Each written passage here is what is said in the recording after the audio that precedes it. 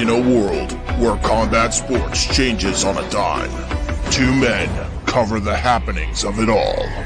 What's up, everybody? Professional wrestling. We said the wrestling world was going to change. CM Punk is all elite, and honestly, it couldn't have gone better. I think it's possible that Goldberg beats Lashley and that Big E beats Goldberg, because I don't see Big E beating Roman.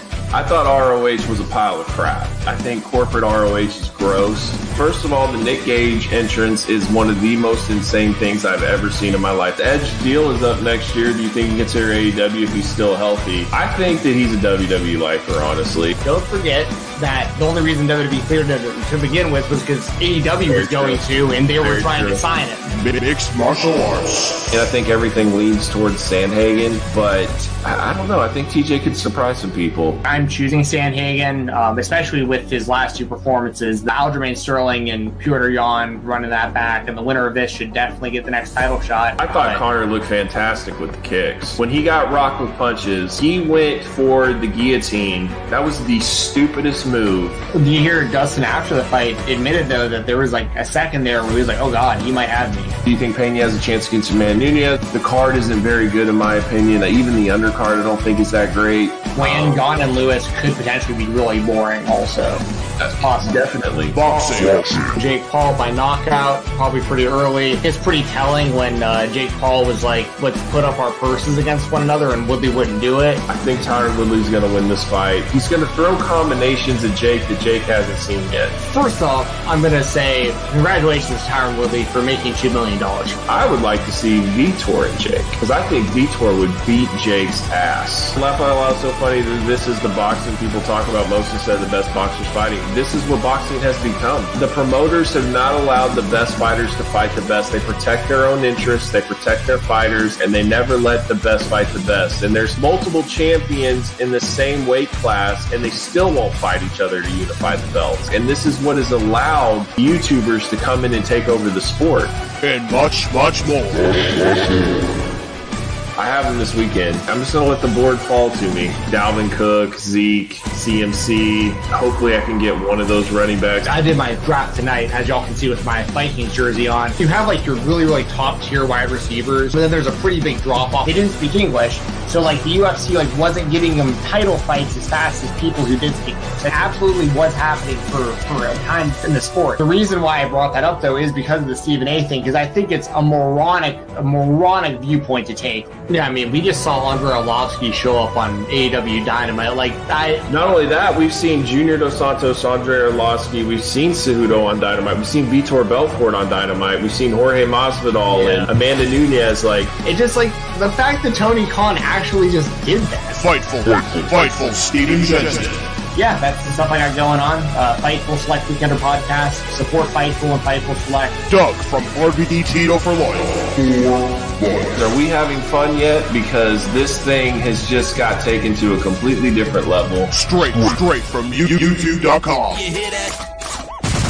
Live rounds. The marksmen have arrived. You're watching Live Rounds with Doug and Steven and being introduced to you by the real IWGP World Heavyweight Champion, Will Ospreay.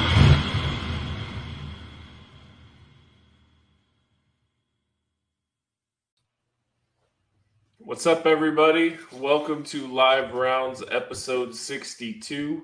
A lot of fun stuff to talk about tonight. I'm going to get into some AEW stuff, some WWE stuff. We're going to cover the Lex Luger documentary. We're going to talk about basically all things in the world of pro wrestling.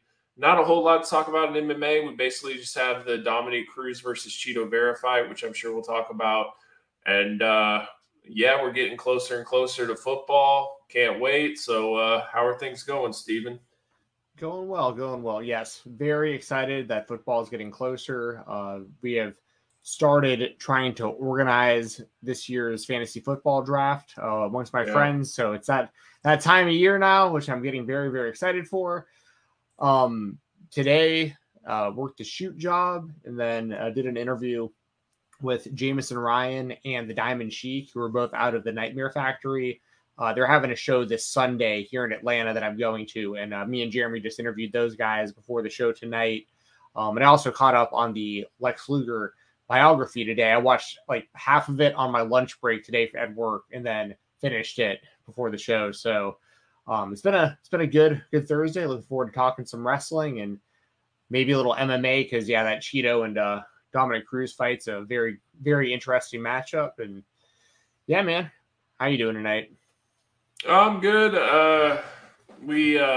This Michael has jokes tonight because we brought in Brett Maher, and like I hate him. He is a kicker that we had. He's really bad. He can kick like 65-yard kicks, but he can't kick 32-yard kicks. And I just don't understand how you can have a kicker that was so bad and you move on from that kicker and then you bring him back because your kickers are really terrible. Like we brought in this kid, Jonathan Garibay, from Texas Tech, who played well in college, and now all of a sudden he can't hit the broadside of a barn. I mean, he went 4 for 8 like most practices, like shanked kicks and like almost hit people with the ball, kicked a 45-yard field goal and it was like 20 yards short. I mean, it's just been a disaster. So we went and got Brett Maher, and I mean, dude, the guy just every time he goes up there, you're so nervous if he's going to make it or not. So, and I know you've gone through kicking issues before, a lot of it, But imagine like finally being done with a kicker that's terrible and then bringing him back. Like, it's a horrible feeling. Yeah. The I'm blanking on the Vikings' current kicker because he's actually pretty good. Like we've stuck with him.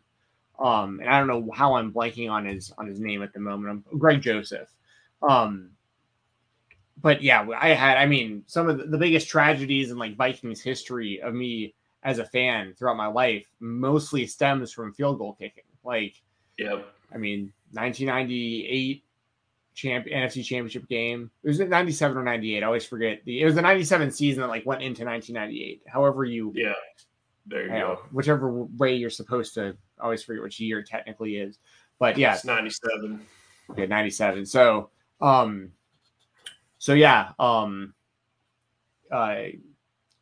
Anderson misses a field goal. His first field goal he missed in like 2 seasons. And really good kicker. Yep, it was incredible. And it's so sad because he was incredible. And what did I say? Greg Anderson? Did I say Greg Anderson? I mean Gary Anderson but Gary, because there was also Morton Anderson, which we also had at one point.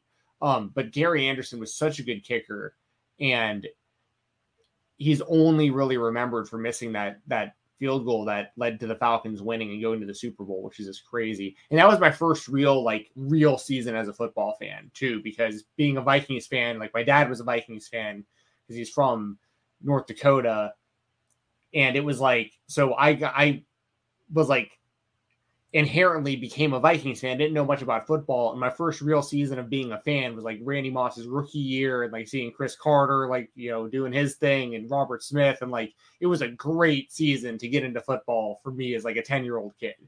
And then missing that field goal, I always figured that would be what it was like every year though. It's like, oh, well, we'll just win the Super Bowl next year. And now it's like, 30 years later, and I'm like, things are, for me, I guess 25 years later or whatever, things are like, we still haven't done it. Then later on, we had Blair Walsh, who was like the guy you just described, who could hit 50-yard field goals, missed a 27-yarder that kept us out of the Super Bowl. Anyways, that's just to say people kind of underestimate how valuable field goal kickers are. Even in fantasy football, like I'll take a really solid field goal kicker over some position players that are, because like the ones that are automatic that are actually like really reliable are pretty rare to find in the league, like that you can really, really count on to not screw up for you. So yeah, I mean, like this year it's Tucker and McPherson. Those are the 2 best kickers, Ravens and Cincinnati. But our league that we're doing, we're getting rid of the kicker. We're just adding an extra flex spot, so no kicker. It's gonna be fun because I don't like the 2 quarterback, but I do like an extra flex, so I think that's going to be dope. Justin Tucker, I've had him like every year for the past like 5 seasons. And I've been doing a lot of mock drafts lately, and like the thing that I just noticed the most is wide receivers deep. Get your running backs early, and wide receiver can go on for days. Especially like I'm looking at some young studs too, like guys that are rookies that can turn out to be something. I think that there's a bunch of them from Sky Moore to Pickens to Chris Olave to, I mean, you name it. There's just a bunch of guys at the end that you probably should just grab, just put a flyer on, and I think at least one of them's going to pop. Yeah, I'm in an interesting position because being in a 2 quarterback league where, you know, we start 2 QBs, we have 3 defensive players and a defense kicker, like, so there's a lot of intangibles. We have a flex as well. And it's like half a point PPR, but for us, usually the quarterbacks are the most valuable, unless you just get like a complete stud running back, like you know. But for us, mainly like the top QBs go pretty early because once again it gets so saturated. You got to start 2 QBs, so like toward, you know, the drop off is pretty huge after a certain point. So I'm in a position where I think I'm picking like 8th or something. So most of the good quarterbacks, like the elite quarterbacks, are probably going to be gone. So I'm hoping Justin Jefferson's there because he's the one wide receiver that I think is worth taking in the first round. Because with this new offense that the Vikings are going to have with Kevin O'Connell, he's going to be all over that field. Like, y'all thought Justin Jefferson was impressive with what he's done the last 2 seasons under, you know, I mean, under Mike Zimmer, who didn't even play him his first like 2 or 3 games of his career, just out of like, he's a rookie, we just don't play him. You know, it's like he went from that to like this. He's going to have a good year. So I'm hoping to get Jefferson, and on the rebound, even though it's a big stretch, I'm going to probably take Kirk Cousins because I want that combination points between those 2. So that's kind of my strategy this year. And being a Vikings fan, obviously, like that's kind of, it gives me a lot to root for during the football season. So, yeah, wide receiver. I mean, Devontae Adams, Chase, Justin Jefferson, they're all there. Like Cooper Kupp, yeah, like those are like the top 4 you could go, and I mean, in any order you'll be okay. So the ones that concern me are like Debo and Tyreek Hill, because Debo doesn't really want to be a running back anymore. Now, granted, he signed a new contract, so he'll probably be like okay with it for a while. But and then Tyreek, man, like without Mahomes, I don't know what he is, especially since he has Waddle, who has like Stefon's good too. Since he has Waddle, who has like a similar skill set, I just don't know. I'm not sold on that. Plus 2 is the quarterback. Like it's just it's a gamble, but it could pay off. Same thing with like CMC. Like if he can't stay healthy, you just completely wasted your first overall pick or your first round pick. So I don't know. I think Tua is actually pretty solid. Like he's shown flashes of that he could be really good with like the right people around him, but it's also too early to like really heavily invest, I feel like. So I think the thing with Tua is like a lot of people forget is he came off of hip surgery, and like that was just like his first, like he still hasn't been fully healthy. Now he has an offensive minded head coach. Like I don't think that he's as bad as people think he is. And what's funny is a lot of people are like, well, Jalen Hurts is better than him. Like, dude, he took Jalen Hurts' job at Alabama. So like let's pump the brakes there. So We'll see what happens. Hell yeah. Can't wait for football to be back. We're getting there. I mean, all the lineups for the preseason starts this week. So we'll start to really get this thing going, and it'll less than a month. I mean, basically a month. Yeah. We'll have football. So month away. New Cobra Kai comes out at the same time. Can't wait for that. They show Mike Barnes is going to be in Cobra Kai season 5, and that kind of like completes all the cameos that I've wanted. So I'm super stoked for that. Yeah, I think next month is also Game Changer season 2 for the Mighty Ducks. I'm pretty sure. Yeah, September 28th, I think it is. Yeah, so it's gonna be terrible. Without Bombay, it just feels wrong. So it's like Mighty Ducks without a soul. Yeah, it really is. I mean, especially based on circumstances. It's just ridiculous. Like where we're at now, like I hope they work that out. Yeah, we just gotta pray for that. As it's just a summer camp thing for one season. Right. Next season, Bombay's back. We get the big Bombay and Charlie Conway like reunion, and some of the old Ducks that couldn't be there for the filming of the first season and stuff. And I mean, but this also might suck so much ass this season that like they just don't bring it back. That's what I'm concerned about. That's what I'm concerned about. And what a pathetic legacy that would leave behind. Man, that'd be worse than Space Jam 2, I think, if that were to happen. Like Space Jam 2 was a tragedy. Like that was like really that's a prime example of like sometimes you just really like you kind of get what you ask for, right? It's like we asked for like 20 years for Space Jam 2, and then it came out and it just was terrible. And it was like same thing with like Dumb and Dumber, like and like all this stuff that they're bringing back like 2 decades later. Like let's leave it alone. Like it's not like we do stuff. I don't know how many times I have to say it, but when corporations take IPs and just want to make money off of them and they don't care about the product, this is the type of stuff that happens. So, and a lot of those people that were responsible for Space Jam 2 are gone. They're fired. And this is kind of what I wanted to talk about when it comes to AEW. Meltzer made a statement basically that AEW's new TV contract doesn't look good. It's in trouble, blah, blah, blah. I wouldn't lead that much into it because they're saying that they're doing heavy budget cuts, which they are, but they're cutting crap.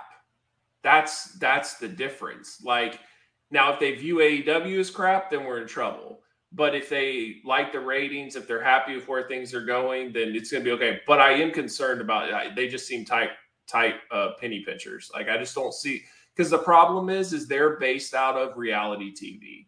They're based of not paying a ton of money and making ratings and content and all that stuff. And when you're asking for huge contracts to continue on, that's a concern.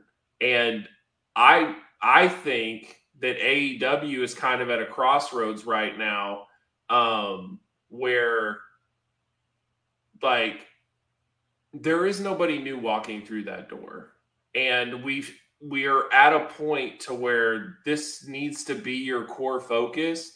And then what do? Because you have ROH in limbo, you have a lot of product. Like people don't care about Rampage anymore. Hardly anybody's watching Rampage. It doesn't feel like must-see TV anymore. I just think that that's somewhat concerned. Plus, with Triple H taking over the WWE, like there's momentum there. Like people are excited about that. And all the momentum that AEW had, it's just kind of, I'm not saying it's gone, but it's just in stalemate right now. Now, granted, I think if something like a Kenny Omega comes back or they work some things out with MJF, CM Punk comes back, like, yeah, you can definitely boost some things. But man, I hate the fact that they are with Discover Warner Brothers right now because they are going through a weird transition. I don't know if you know about the whole Batgirl thing. For Batgirl, you're saying? Yeah, Batgirl. Okay. So they made a movie called Batgirl. It was from the directors of Bad Boys 3. Like Michael Keaton was Batman in it. Brendan Fraser was the villain. $90 million they spent on this movie. The movie is done. The owner watched the movie. Discovery, Zaslav basically watched the movie and they cut it. They threw it in the trash. 90 million just gone. What? Yes. You'll never see that movie. And they were like, the actors and the director were informed, like, we're not releasing this because they care more about their image than actually like making a profit off of that movie. Wait, so who's this? Who are we talking about that decided this? Like David Zaslav. David Zaslav is the owner of Discovery, and he's the one that's like the head of all this. And he is a nasty man. But hold on, you were saying they're like penny pinching, but they're willing to just like burn 90 million? Yeah. Yeah. That's like an oxymoron though. Right. So what they're basically doing is they're willing to cut the crap they're willing to take losses. So while they're taking losses right now, they're not going to want to offer huge amounts of money. They're not. Oh, I see what you're saying. Okay, it's like, that makes sense. I see. It's like you bought a bad business and you Right. realize it's a bad business and you are in rebuild mode. So you're like, we're going to focus on Superman, Batman, all this stuff. We're not going to go down spending $100 million to put on HBO Max. Where do we get a return in that? It's got to go to the movie theater. Like this whole streaming thing now is getting thrown to the wayside. Like everybody's saying, look, movie theaters are back. Put this stuff out in the movie theaters. This streaming idea was terrible. And that's basically like what Hollywood's philosophy is now. So this movie was going to be made straight to HBO Max, and he just threw it in the trash. Wow. See, like the way I thought you were explaining it was like that they just have so much money that they're willing to just be like, yeah, screw it. It's just 90 million. Well, like whatever. It's more of like, oh, it's 90 million. That's a lot of money. We got to make sure we're not losing. Like, why are we spending so much on this thing, that thing, the other thing when we're losing this kind of money? I see.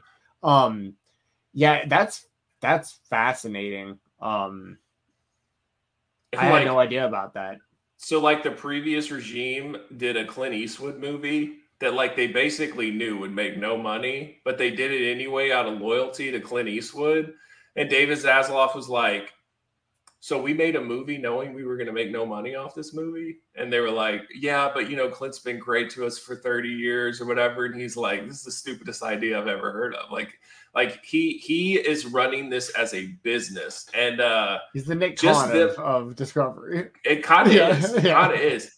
Just the merger of doing Discovery and HBO Max and putting them as one is going to save them $3 billion in 1 year.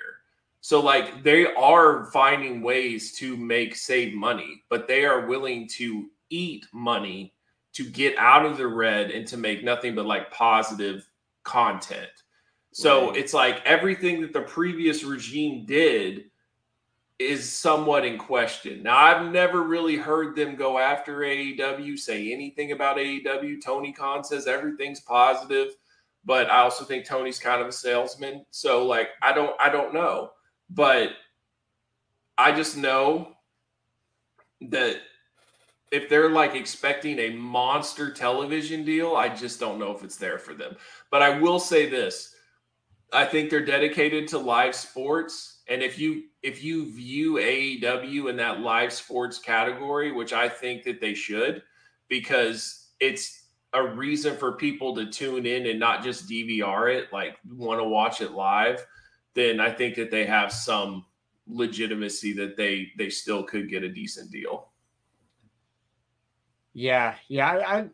I'm really not too worried about it because I know that AEW does so well. Like for like, depending on how you look at it, I think that most people could understand how much growth this company has had in this short amount of time and how much money that they do make. Like it's really impressive. But at the same time, I get what you're saying when you're also dealing with people making decisions that normally can make their content pretty much for free and only profit off of it versus a show like AEW that is going to cost money and then make money over time. But yeah, I don't know. I mean, I'm not going to really worry about it or think about it too much unless it becomes like a real concern. I don't think it's at that point as of now, but I didn't know anything about like the guy that ran Discover like that. So that's interesting to me. He also has control of what happens to this Flash movie, and Ezra Miller just got charged for burglary or whatever. So, like, I don't know what's going to happen there either. And that was $200 million. Right. Oh. So did they find that guy? I don't know. Like, I know that there's like they keep finding things about him, but I don't know if they've actually found him, arrested. Like, I know they haven't arrested him. I know that. There's no way you can release that movie. There's just no way. You can't do it. It's just such a mess. It's such a mess. Can't do it. But like, imagine like just coming in and already taking $300 million loss of just 2 movies. Like, you've got to be so disgusted about what had happened previously. The only way you can do it is you'd have to, and it takes so long, but they would have to CGI somebody else's face on his face for everything in that movie if they released it. Yeah. Like you just, Yeah. And I don't know how much that would cost. I don't know about the reshoots, all that stuff. So, speaking of, yeah, just real quick, shout out to Better Call Saul. One episode left coming up on this Thursday, but it has been quite the journey for people who have been following along. So yeah, just want to throw that out there too. While we were talking about some kind of TV show type stuff, I wanted to give that a shout out. It's been pretty incredible in my opinion. Yeah, for sure. Ezra Miller and Amber Heard. Way to go. Oh, Amber Heard. Didn't she like not in like movies now because of the whole Johnny Depp thing? Well, she's not getting work, but the last movie she's in was Aquaman 2, and that's supposed to come out from Warner Brothers as well. So I mean, they have a big mess. They have a big mess. So it's wild over there right now. And like they're talking about possibly getting rid of DC Comics. Like they'll keep the DC brand, but comics now just don't sell anymore. They're probably talking about gutting the Cartoon Network, selling the CW. Like there's a lot going on backstage right now. Oof. That's interesting. Yeah, Cartoon Network. I don't hear. I mean, obviously, I'm not really in like the age bracket to like really know. I mean, I guess I imagine Adult Swim is still like somewhat successful, but that's like kind of its own brand at this point. Yeah. I just find it fascinating that like whatever Tony Khan had done, it's like a whole new ownership has come in now, and so it's like he's got to basically prove himself all over again to some of these people. And it's one thing to like, yeah, they're happy with whatever they're getting when it's cheap. But like, what if he wants 5 times the amount than what they're paying him right now based on that? Like, then what happens? That's my concern. And the thing is WWE is going to get another huge deal. And Nick Khan knows how to negotiate because he's a former sports agent, one of the top sports agents. So he knows how to negotiate. I'm sure Tony does too, to a certain extent. But in my opinion, I think Tony really needs to be willing to leave Warner Brothers if it comes down to it. Like, shop AEW if you have to, because the next TV deal is critical, in my opinion, especially when you own Ring of Honor. What are you going to do with it? Like, there's just a lot of moving parts. Yeah. Okay. So WWE buys AEW to put it on USA Network, and then Cody takes over AEW, and then we're back to where it began. But now Cody runs all of it, and Triple H and Cody are now they're running the 2 brands. Fires Tony Khan on TV live, right? Yeah, right. Fired. Hires Eric Bischoff. Yeah. Right back to the think start. that I was that important, did you, Tony? I'm sorry. I was wrong. I was wrong. Yeah. That's something I am really looking forward to, like, eventually, even though I don't think Triple H will wrestle again, at least that's how it sounds. When Cody comes back, like, they're gonna definitely do some sort of story around Triple H being in charge now and him smashing in their history. Yeah, I can't wait, man. I haven't watched like any WWE TV since the last pay-per-view. I watched like a couple minutes because Better Call Saul ended, and my like it was already. I stream off of my computer, like off my Xfinity app. So since it was already up, I was like, let's see what's going on Raw. And I saw the Miz was wrestling AJ Styles in the main event. And that was pretty much all I had seen. But I did watch the Woodstock 99 documentary on Netflix. And the Miz is in like the opening of it is this him, like, this is 99 before he'd ever been in the real world. And there's just a random clip of him, like, right at the beginning, like, yeah, Woodstock 99, you know, and I was like, nice. Is that the Miz? Like, there's no, like, paused it. I was like, that's definitely the Miz. But yeah, I watched the HBO documentary they had done like a year ago on the same thing, which I thought was, they were both good documentaries, but like if you saw one, you kind of saw the other, kind of similar to when they did the Fyre Fest, like Hulu did one and Netflix did one. They're both like a lot of overlap. But if you don't know the story of Woodstock 99, I'd recommend checking it out. Yeah, it's wild. Yeah, wow, awesome. Got a nice super Thank you. chat. Thank you. I appreciate that. AEW has been stale without MJF. Mox is a terrible champion. Matches are all same blood, yes, elbows, and end of match with little suspense. AEW missing an opportunity keeping MJF sideline. Thoughts. So I was actually talking to somebody about this, and I don't know if we even really talked about this, but I mean, kind of the reports are is like MJF's not coming back. And I don't know how true that is, but here's my thing. Yeah. What if it is a work?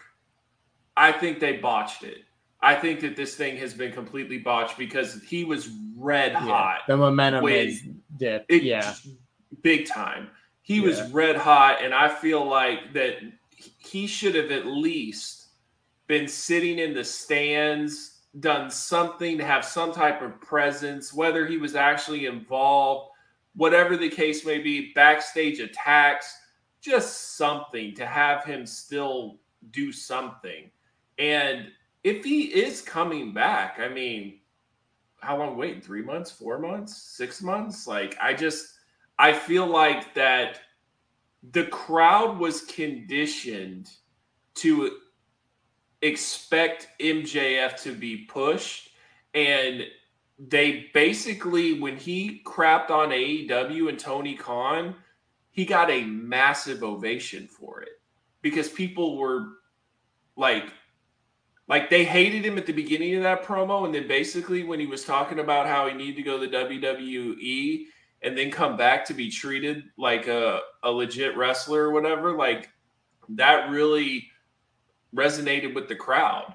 And then it's like he calls Tony the Mark, and then he's out of there. And then now they're talking about him possibly only doing acting, being in Hollywood, not really returning AEW's phone calls, all this other stuff. And I just feel like it was a missed opportunity because, man, he was so over. And I also think it shows his importance because we are missing that, like, main storyline character right now that usually always has something driven up, because I feel like Wardlow was the most over when he was feuding with MJF. I feel like Wardlow has lost steam as well. And if you're going to talk about like the best feud in AEW this year, it was MJF and CM Punk. Yep. So if anything, in my opinion, MJF has proven his worth, and I just don't understand if he's not coming, if he's going to sit home till 2024, if that's the plan, that's a terrible idea. Come to some type of agreement.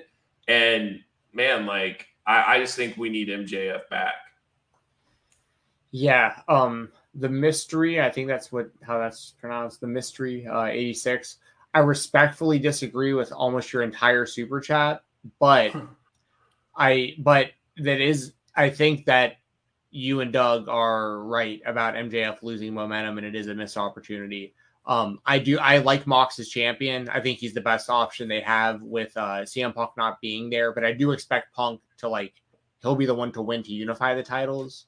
And I like the type of matches that they're having. So personally, I disagree with that stuff, but it's okay if you have that opinion. Like, I don't, it's all good. But when it comes to MJF, like, I'm actually on the other side of, I'm starting to change my opinion on the subject right now, because there's like a seesaw to this whole thing, though, because I said weeks back or months back or whatever at this point that if they brought him back too soon, people would complain like they did when CM Punk came back too soon after leaving WWE with the title belt after beating Cena. I thought that would be a big thing that AEW would want to avoid, because if he came right back, people would be like, oh, see, you wasted it. Like, if you would have waited longer, then, it's like everyone's going to play kind of like armchair quarterback, hindsight, 50-50 or whatever. Hindsight 2020, I should say. There you go. Hindsight 2020. I was going to let you correct yourself. As somebody who has very bad vision, Anyway, hindsight 2020. It's easy to but it's easy to think that they should do it a different way or whatever. But I as of this moment, it does feel like a missed opportunity. because like he did have a lot of momentum when he left, and right now, I mean, he's just not there. He's not anywhere, and that's a bummer. And I had. I think Wardlow's doing a good job. I think he's doing the best job he possibly can, if I'm being honest. But I did fear, like, what would happen, like how he would sink or swim after MJF. Like you know, and with MJF not being there at all, I don't know if that helps him or hurts him. I really have no idea, because he's kind of the guy that like ridded AEW of MJF, kind of, and like all in like storyline. But then he cut that promo, and that kind of like wiped some of that away too. Like if the last image we had was MJF just getting carried out of there, things are a lot different. But because he cut that promo and everyone got to hear him say all that stuff, and then people were cheering him because of it.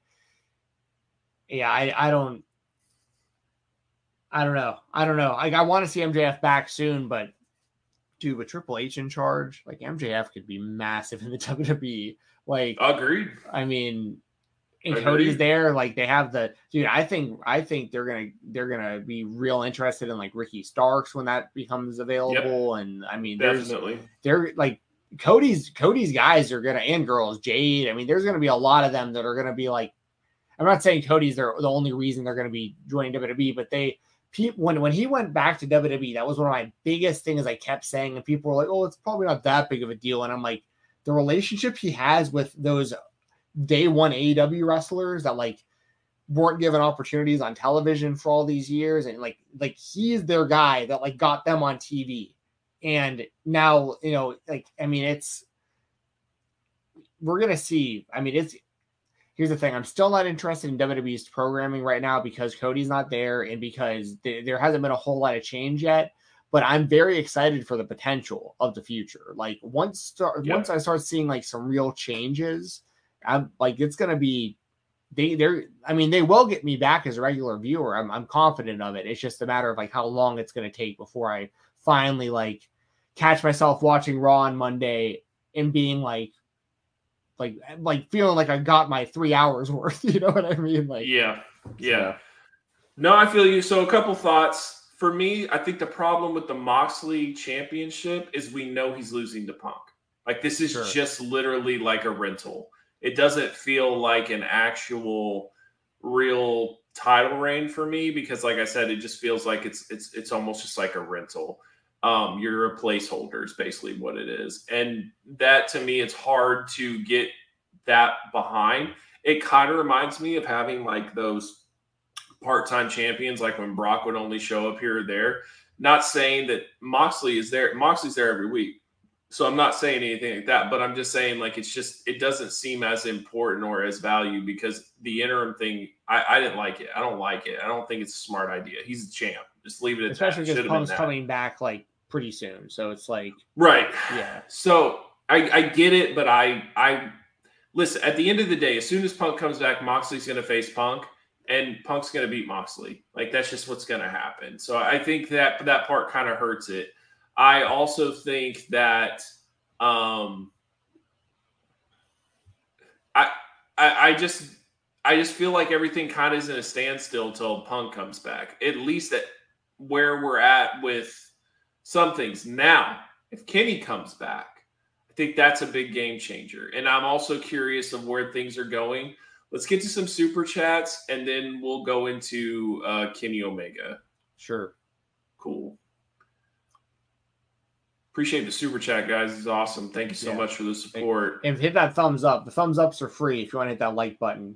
We appreciate all the support, whether it's a like, a subscribe, comment, super chat, all of it. We appreciate. Even people just in the comments right now. Just we got eyes on what y'all are saying. So keep your voices heard in the chat. For sure. New Era 24, thank you so much. Thoughts on Miro and Andrade not happy with current booking? Did you see one or both back with WWE or elsewhere? I don't know. Like, I feel like it's just easy to get lost in the shuffle. It's not necessarily that they're not being used. I think that Miro at certain points has looked the best he's ever looked in his entire career, right? And so I think that you can't not deny that. I think his TNT run was good. I think that he came across as a monster, but I mean, there were definitely times where I looked at this guy and I was like, man, this is like WWE's dream. Like, he would be perfect for them. And then I have to remind myself, like, oh yeah, he's from there. Like, they didn't want him, so okay, whatever, you know. But I do think like the whole the getting rid of Rusev and making him Miro and just redoing his character, it's done him well. And I think that, like I said, it's the best stuff of his career that he's done. Andrade, I mean, there's he's had moments, right? Like they both have had some good stuff. Plus, like Andrade's able to work Ric Flair's last match, things like that he wouldn't be able to. He's able to work AAA. He's able to be more active, and he's not just at the mercy of like a Vince McMahon. Do I think if Triple H was there when their contracts were up, would they have gone to AEW? I don't think so. Honestly, I don't think so. But it seems like Tony, man, with them contracts, he's pretty sneaky. And it sounds like he got Miro to sign a 4-year deal in March. So, I mean, he's locked in. He ain't going nowhere. Adam Cole signed a 5-year deal. Malachi Black signed a 5-year deal. And I wouldn't be surprised if Andrade's right around that same area. So, whether they're happy or not, and I'm going to be honest, like, when I heard Tony Khan talk on the radio and he was basically like, well, Adam Cole and Malachi Black are signed a 5-year deal, so good luck with that. Like, it was almost like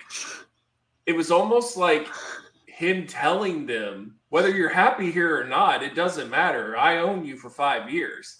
And I was just like, ugh, I don't know if that's the best thing to go. So the Giants players are like, see, this is what I'm talking about. Right, exactly. I'm not getting hugs over here every time I do anything. Right. So it's like, this is why I wanted out. And this is why Jalen Ramsey wanted out and everything else. So, yeah, I don't know, but it sounds like he's a smart businessman and he got them to a long-term deal. So I don't see this happening. But like, honestly, if you could make it work, I really think trades would benefit both of them. Cool. Yeah. Like, and it's not impossible. I really don't think so. Like, if both want out, like MJF for this person or vice versa, Ricky Starks for this person or whatever the case may be, like, I think it's kind of worth exploring. And I think if Triple H really wanted to like revolutionize the business and really do something special, like, I think that would be huge. It's really surprising we didn't really see that at all with the Forbidden Door. Like, we saw a lot of crossover, but no like straight up trades. Right. You know, it's kind of tough though. Like with Japan, like you want to go work in Japan or you want to be in the States, especially during like the pandemic, where it's like, you know, you can only have like 20% capacity down there or something. Like that's a tough sell. Dude, that's what happened with Mighty Mouse and Askren, though. When you think about it, like Mighty Mouse had to go to one in Japan, and Askren came to the States. I mean, crazy. So yeah, I'm with you with everything you're saying. You know, I think that Miro's run as the TNT champion is the best thing he's ever done in his career by far. Like, I think he's probably, outside of my bias towards Cody, of course, I would say that Miro is probably the best TNT champion that AEW had. Like with that run he had. Because since then the titles, it's been in a weird spot with all like the hot potatoing they've done. And the Sammy Guevara Scorpio Sky back and forth really hurt it. Yeah, I agree. And Wardlow's like an experimental champion. Yeah. Like, yeah. You know, I mean,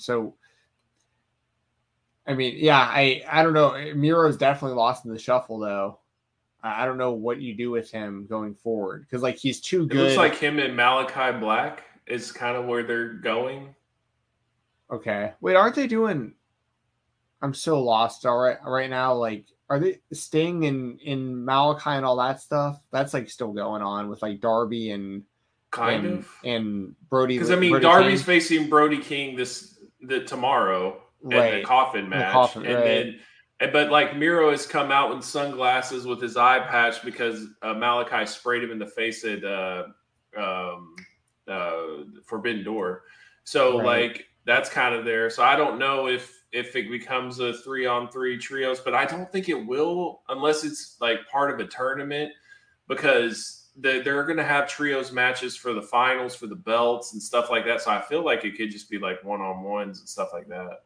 Yeah. Yeah. So I don't know, but yeah, we appreciate the super chat. I think that those kind of guys are kind of getting lost in the shuffle, but at the same time, AEW's roster is ultra stacked, and what they are spotlighting, I think, is worth spotlighting. Like I think what they're putting on their show, like I think Dynamite's been a really good show. I think that the only like criticism I think I'm seeing about AEW right now at all is there's some people that don't want to see Jericho and Moxley, because there's a lot of Jericho haters out there, but like I'm totally since fine he with got it. in shape. Like since he got in shape and he moves better in the ring, he doesn't look as old. Like I'm okay with it. Like he can hold his own. If he won the title tomorrow, I wouldn't be furious. Yeah, me either. Especially because once again, we all know that it's going to Punk eventually anyway. 100%. So like 100%. If anything, I wish it was like a Bryan Danielson that could win the title, and then it would be Bryan Danielson and Punk. I think that would be sick. But I mean, I'm sure Moxley and Punk will be great. No doubt about that. For sure. Alexander Fitzgerald, thank you very much for the generous super chat. What are your thoughts on Miro and Andrade liking the tweet about being misused in AEW and being used better in WWE? How would you book them? It would suck for TK with Triple H in charge to lose top stars. Kind of went over this, but I'm going to go over just a little bit more on like possibly how I would book them.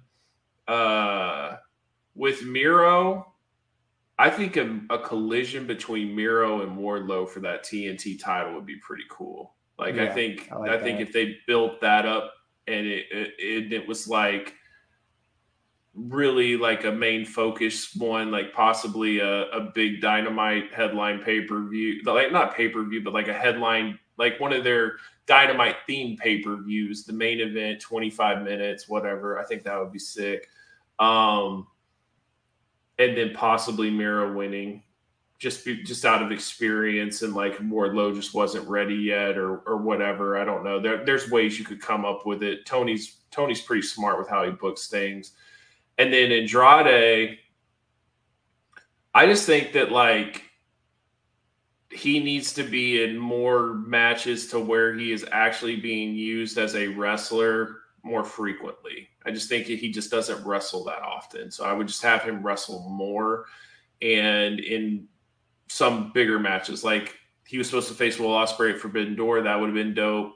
I would like to see him in like a Phoenix, Pentagon, like they're doing him and Rush versus the Lucha Bros. Like I would like to see him in singles matches versus them. And then possibly like maybe like feuding with one of the Blackpool Combat Club members or something like that. Like him and Bryan Danielson, I think would be sick. Like there's just a lot of things. I think he needs to be in that upper tier mid card, not just mid card, but I think he needs to be more in the upper tier mid card. That's how I would use both Miro and Andrade. I think they're both very good wrestlers. For Andrade, it would be it's interesting for me to think about if I wonder if AEW has softened their stance on Ric Flair at all after the last match. Not for him to wrestle, but the idea of I would like to see Flair as the manager of Andrade. I think that would like help Andrade's presentation a lot, as long as Flair was not getting in the ring and wrestling. Because I think that's kind of where it was all heading towards before the dark side of the ring and everything. But I feel like Flair he did get canceled to a degree, but I feel like he kind of like weathered it. Like I don't hear a whole lot of people really bashing him for those things right now coming out of that match. I mean, people are bashing him for doing the match and how bad he looked and everything, but like, yeah, no one's talking about the outside of the ring stuff coming out of that weekend. So all I'll say is about cancel culture is it's all about who supports you. If you have a good support system, you're not going to get canceled. If people are afraid of the mob, they're going to cancel you. That's really what it comes down to. Conrad didn't not support Rick during that time. Fitterman, who had signed an exclusive deal with Rick, kept booking him for shows, and the fans kept showing up. And eventually, like, it just went away. But it's when everybody cowers and gives up and basically tries to cancel you, then that's when you are toast. So yeah, I think if like Flair is an option for AEW, I would do Flair as a manager for Andrade, and then I would for Miro, I'm really not sure, because he's too good to just go out there and just be like jobbing out and like just another guy, but that also puts you in a weird spot where he's in the same spot that Lance Archer's in.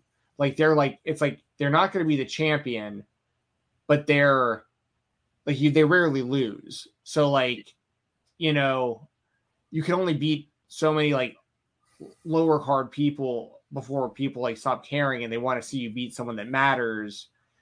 And like sometimes they're going to beat that person that matters, but like they're not going to beat the main champion whenever that. And then at some point it becomes kind of like a Max Holloway type situation where like you're right there, but now you're knocking off contenders too. So like Miro, like, you know, beating up and coming people stops their progression. It's like if Miro's not going to ever get the title, I don't want to see him beating all these other people that might eventually get the title. Right. So like, you know what I mean? So it's just a tough spot to be in if you're Miro. So I really don't know what you do with him, but I do like his presentation. I think he's been the best he's ever been in AEW, like you said. So I hope they figure something out for him soon. I think Miro's 37 too. So I mean, like a lot of these guys are really just going to be around for like 2 or 3 more years, probably max. And then the rest of it is like what you build in the future. So that's why I have a hard time with saying like, make Wardlow champion, make MJF champion, make all these people champion, because if you're going to use these guys, like this is it. Like you've got like 2-3 years to use these guys, and then whatever you decide to do. The problem is there's people who like an MJF who's earned his spot and he deserves to be champion. So like I think you're going to have to make exceptions, but it's going to be tough. Like, to try to get everybody happy and figure this whole thing out, especially when you just have signed so many people. But it's almost like you signed all these people preparing for what possibly could happen. And now that you did, you're kind of glad you did, because you probably would lose out on a lot of these people based on what's going on now. Yeah, very true. This guy, the Mystery 86 in the chat, it's very polarizing for me in the chat, because he's saying some things that I completely agree with and others that are like mind blowing to me. So like this, for instance, I would love if MJF beat CM Punk for the world title. I think that'd be like the best case scenario for AEW and for MJF. I love that. We all know that Mox is dropping the title Punk, like for sure. 100% agree. Give Darby a legit partner to go for the tag titles or something. What do you mean by that? Legit? So you're gonna say that Sting isn't legit in this chat? Come on, man. You calm down, saying sir. That in here. Sting is as legit as it comes. Sting has been great for this AEW. For what we expected, he is. I agree. Super overexceeded. I definitely agree, but I think he's just talking about a guy that you can actually like wrestle week in, week out, and you can defend the titles and trios, all that stuff. Maybe trios. Yeah. Yeah. And honestly, if Sting became a trios, like he wouldn't have to do much at all. Like he would just have to hit a couple spots here, there, and then the other 2 guys could carry him. So it'd be interesting who you would pair with Darby that would fit. The main person that would have been Mox, but he's doing like a totally different thing now with the Blackpool Combat Club. So like that doesn't really make sense anymore. Well, so, then Brody King would have made sense, but like now he's the enemy. So I don't know. You know what would be good, even though I don't necessarily want to see it, because I want to see where things go for everyone. Well, we're also talking maybe a lot later down the line, but Darby and Ricky Starks could be interesting. Like we saw like Ricky like dress up like him that one match. Remember that, where he like painted his face like him and stuff? Like they're kind of around the same size and can both really, really go in the ring. Well, maybe if you did something too where like Ricky has hit a dark point because he's lost everything. And then like the only person that understands him now is Darby because Darby's in that dark place or something. Yeah. I think that'd be cool. Or, it could be Danhausen. Okay. So I only said that because I knew that would be your reaction. Oh God. Yeah. Yeah. You're cursed. I just cursed Doug, everybody. I just like the fact that they treat Danhausen like a joke. Like if they tried to actually make him a serious contender, like I don't know if I could take it. Yeah. So let's talk about AEW, what's been going on. So here's what we've got in the pipeline. The Undisputed Elite has ended. Saw this coming a mile away. I feel like, yes, they said they're not cleared to wrestle yet, but I think they're damn close. So I think that for seeing it coming, but did you see it coming like that, like when it happened on Wednesday? Like I feel like we all thought it was going to happen, but like I didn't see it happening on Wednesday. Like that did throw me off. I 100% knew. Really? 100%. Okay. Yeah, I knew that they were going to take out the Bucks, and then Hangman, dude, they had it. I was damn near about to cry when Hangman came out to save, and Matt was like really like giving out the hand to pick him up, and like I just was like, oh my God, it's right there, hug, and they didn't do it, and then it just was like, okay, it's awkward again, and walks away. Like, damn it, I needed that Coda Kenny moment, you know what I mean? But so here's what I've heard, and then here's like what we'll think could happen or what, right? So I've heard that Kenny is close. Like Kenny is so close, the fact that I think he could show up within the next couple of weeks, because they're saying, I don't remember what sources I've heard this from, but basically like Kenny and the Bucks will be in this trios tournament. Undisputed Elite will be in the trios tournament, and Hangman will be with the Dark Order in the trios tournament. And I feel like Hangman is going to get fed up with being with losers.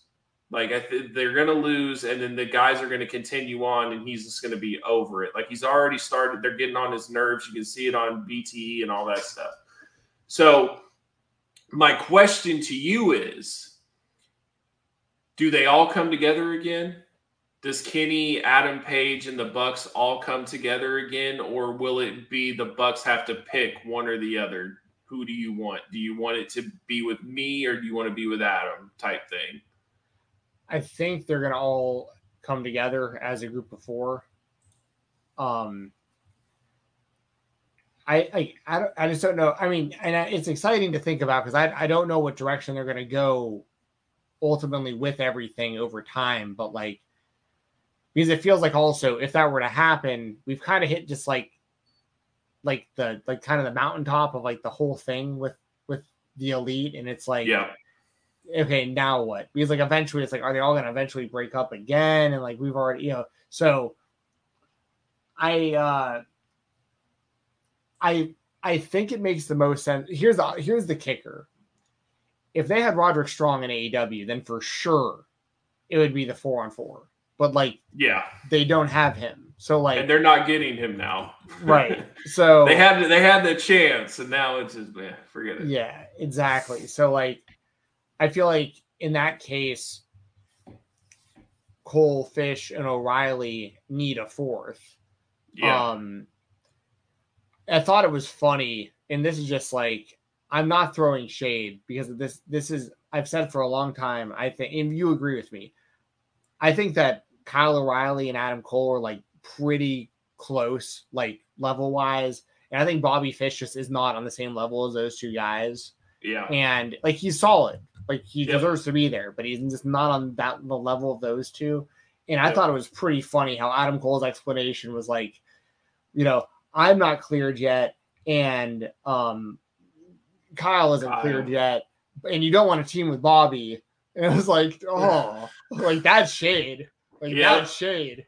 Yeah. So, and then when he turned on him, and I loved how Adam Cole was like yelling at him, you think I forgot what you did to me? Like Yeah. you know, it's like they're the callback, which was basically supposed to happen like after Full Gear, right? Like a year this ago. is where, Yeah. but that's my thing is that's when Kenny was there, and now we're starting that storyline again. So that's why I feel like Kenny is coming back. Like whether it's at the pay-per-view, whether it's before the pay-per-view, I think Kenny's coming back very soon. I agree. Yeah, I think he's definitely coming back soon. I want to see the Hung Bucks as a trio, like, but I also personally, I think the best case scenario would be if the Young Bucks and Kenny Omega become like the trios champions, and Hangman goes after the world title again with like the support of the Elite this time. Like Kenny's not in his way because like he's doing the trios thing, and they're like, all right, the world title like tore us apart before, and like you've lost your confidence and you've regained it and lost it, and you're back and like this is like we're doing it right this time. The guy that tore all of us apart is in another company now, so like we don't have to worry about him. Right? Like the Bullet Club is fine. Like the Bullet Club is fine. Yeah, so and there was there's something else I was going to bring up. I'm sure I'll remember again, but there was something else I was going to bring up about this that we hadn't talked about, but I'll eventually remember. Yeah. So to me, Kenny coming back is a big shot in the arm. If you get Kenny Omega back, that's huge. And you have Bryan Danielson, then all you're really waiting for is CM Punk. And then it's like, this is what you have. So let's focus on that. And if MJF isn't back by the time CM Punk is champion, then like I don't know what the hell they're doing. Yeah. But we'll see. We'll see what happens. Predictions for tomorrow. Do you think that Moxley retains, and you think Darby wins the casket match or the coffin match? Yeah, I think Darby wins.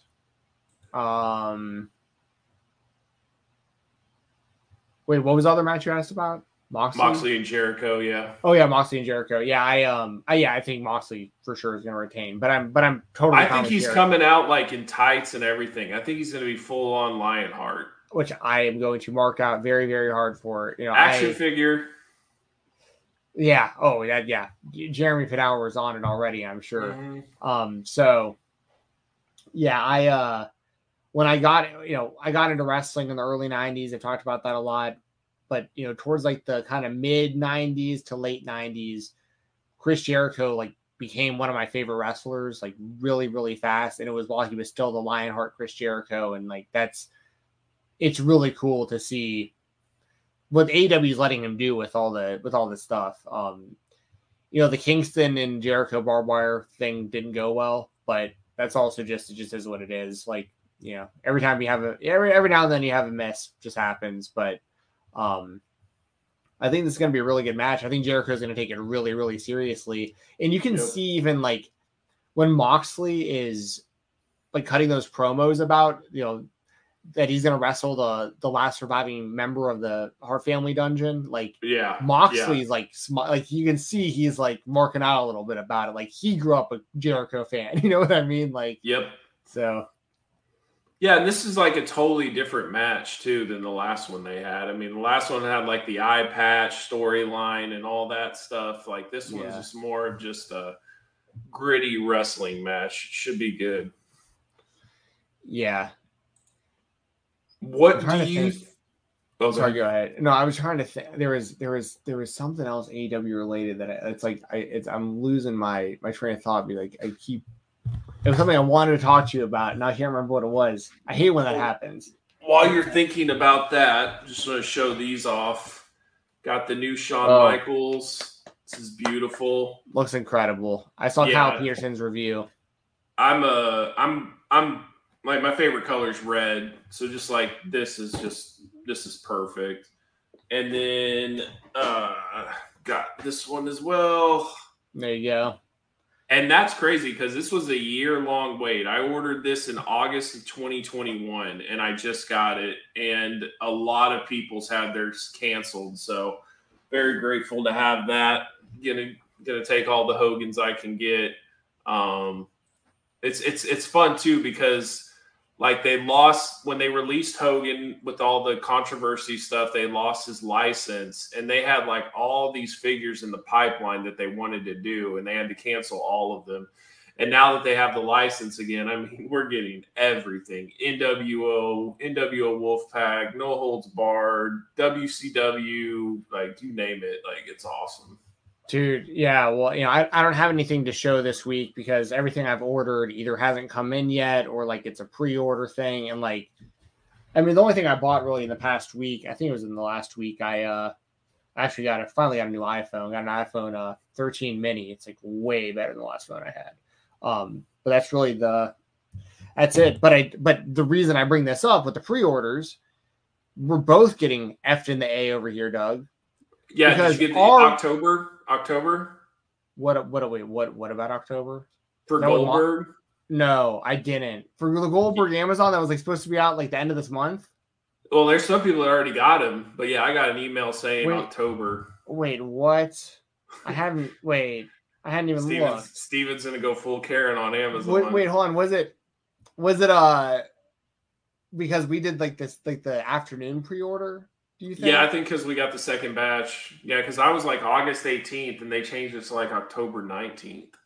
I gotta look through my emails. Oh, that's weak. So I'll have to take a look at that. But I mean, it's sick. But what I was gonna bring up was our Macho Man Randy Savages, the Madness Macho Man Savages that we both ordered, that we both pre-ordered already, paid our money for already, and there's people just going and getting them at Target. And we don't have ours in the mail yet. Yep. That is Target all day long. That's ridiculous. Yeah, you know what'll happen is like they'll completely run out of stock and then they still won't send you the figure. Like it'll take forever. It'll take to the point to where it's like at every store and then you'll finally get your figure. It's annoying. That's so lame. The only good thing about it is you can cancel anytime and they won't charge you. So like if you do find it in a store, just buy it in a store and just cancel your online order.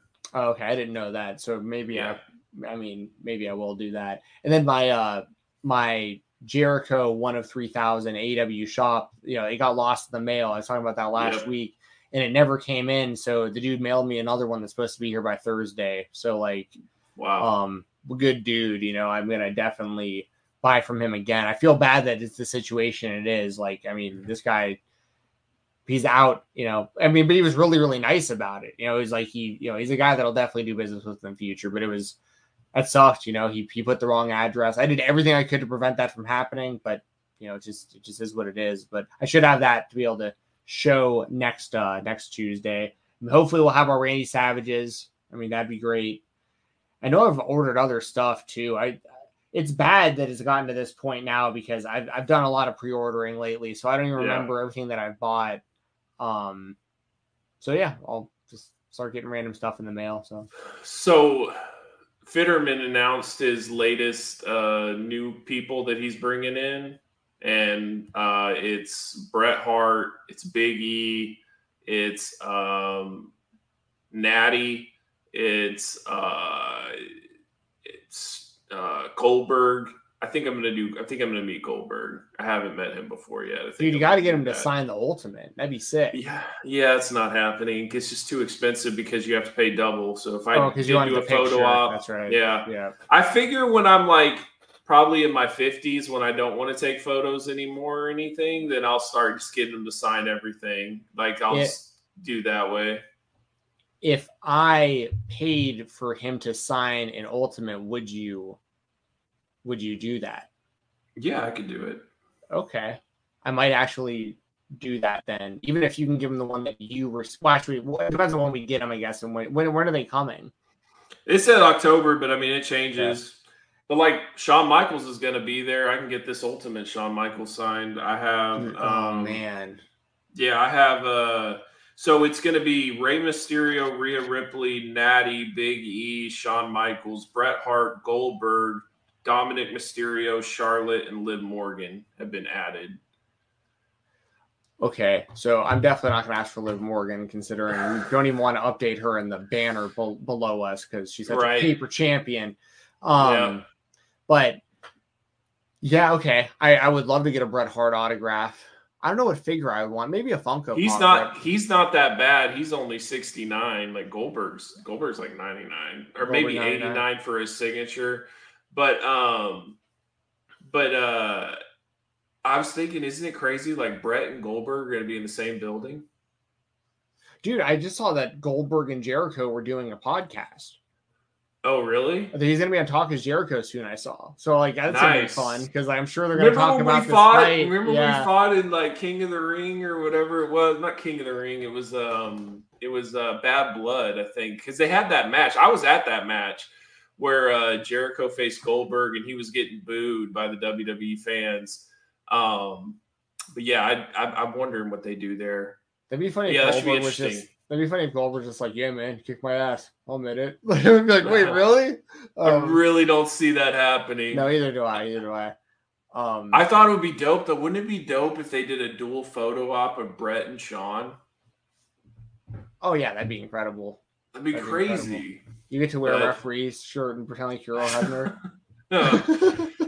Yeah, I don't think Brett would like that too much. Ring the bell. Yeah. You get your video off to ring the bell. Let's show Sean and Brett standing on both sides of you. But yeah, dude, like Fitterman's turned out to be a pretty crazy event because it's got Floyd Mayweather, Roy Jones, George Foreman, Adrian Peterson, Tony Dorsett. You mix that in with all those WWE wrestlers, like it's gonna be a fun weekend. I'm gonna be broke as hell. Yeah. Now I gotta start thinking about the people you're going to be seeing and just like paying you to get autographs I want and just pay you for the shipping and everything to I'll cover all of the shipping obviously and everything for you to send it to me. So like JSA is only $10. So if you wanted it'd JSA, be worth it. It's definitely worth it because they charge based on who it is. And at the event they don't. So like if say you had Floyd Mayweather, you just brought it up to them, they would charge me way more than $10 to verify that, but at the event they won't. So what who are you seeing soon? There's one sooner, right? With Ric Flair? No, this is all of it. Yeah, Ric Flair's on this too. Oh, that's all in October. It's at the end of August. It's at the end of August. Oh, okay. I was saying so. Like the October is when the Goldbergs are supposed to show up for us. Yeah. So I might. But don't hold your breath. They change dates a lot. Like all of a sudden you could be chilling there, and then all of a sudden it's like, hey, we actually have more shipment than we thought. Here's your order. You know. Gotcha. They do that to cover themselves, so you're not sitting there expecting it. But if they have it, they'll send it. Hell yeah. Okay, good deal. Yeah, I'm looking forward to. I'm definitely hit you up about that off stream. Cool. We'll figure something out. I'm actually selling a Kimbo autograph to get the Roy Jones just because I can't pay for everything. So the guy's gonna buy my Kimbo autograph for a Roy Jones photo op. So nice. Like someone you're going to this meeting at the show, you're gonna like exchange with them. Oh, nice. You see kind of the same people all the time over there. So same thing like indie shows and all that. Like it's the same type of people that are at these things too. So just fandom's crazy, man. Yeah. Yeah. Good deal. I have not been at the wrestling shop in San Antonio, but I definitely know it is. I've definitely met the owner. He's come to Loco Wrestling before. I've seen it also on Matt Cardona, the Major Bros, when they went in there. It's really like Mattel heavy.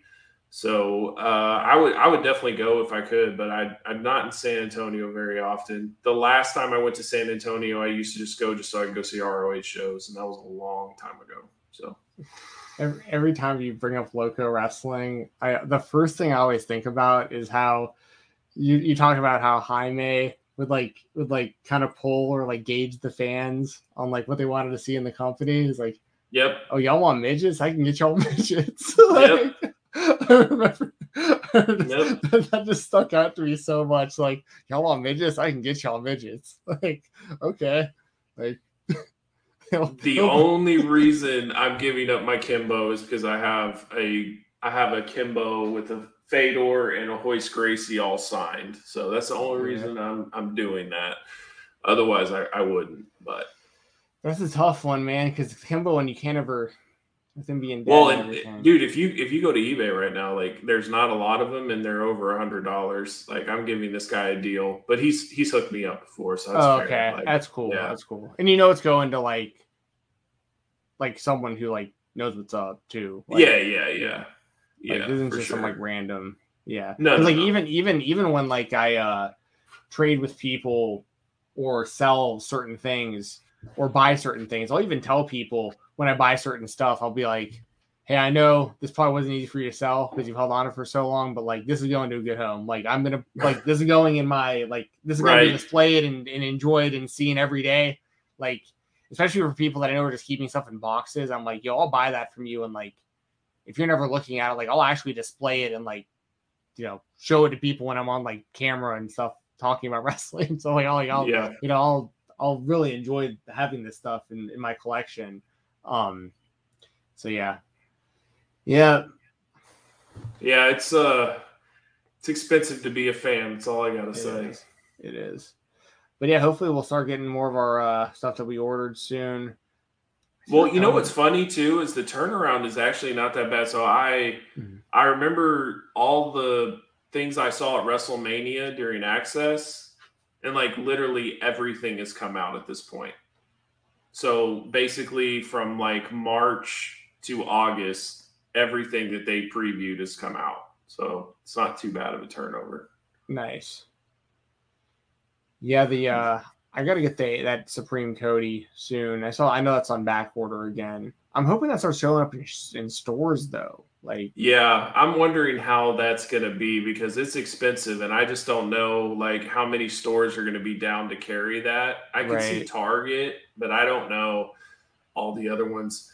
The CM Punk line is starting to show up in Target too.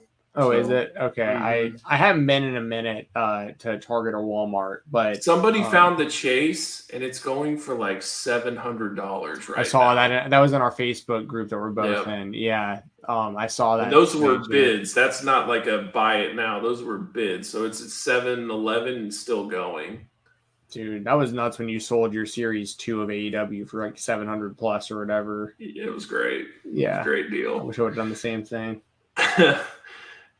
We were both so concerned. It was pandemic and like we didn't know if these things were ever coming out again, and like they were so hard to get our hands on, and I kept mine. And then you just rebought them for like retail price when they re-released them. Is the Royal Rumble in San Antonio in January? Idea. If it is, wrong guy. If it is, that would probably be Cody winning the Royal Rumble. I would think. Oh, he's gonna win the Royal Rumble either way, I think. But I'm just saying, it being in San Antonio, like it might actually be worth going to because Cody would win the Royal Rumble. Right, I see. And actually go there. And they said, see, I don't understand what they plan on doing though, because they're saying that Roman and Rock is definitely the plan. But to me, it's like Roman and Rock, I think could be a great story. But like, I just don't really need it to be for the title. Because I know Roman is going to win. And the real match is Cody and Roman. Like, Cody doesn't take an L all the way up till then.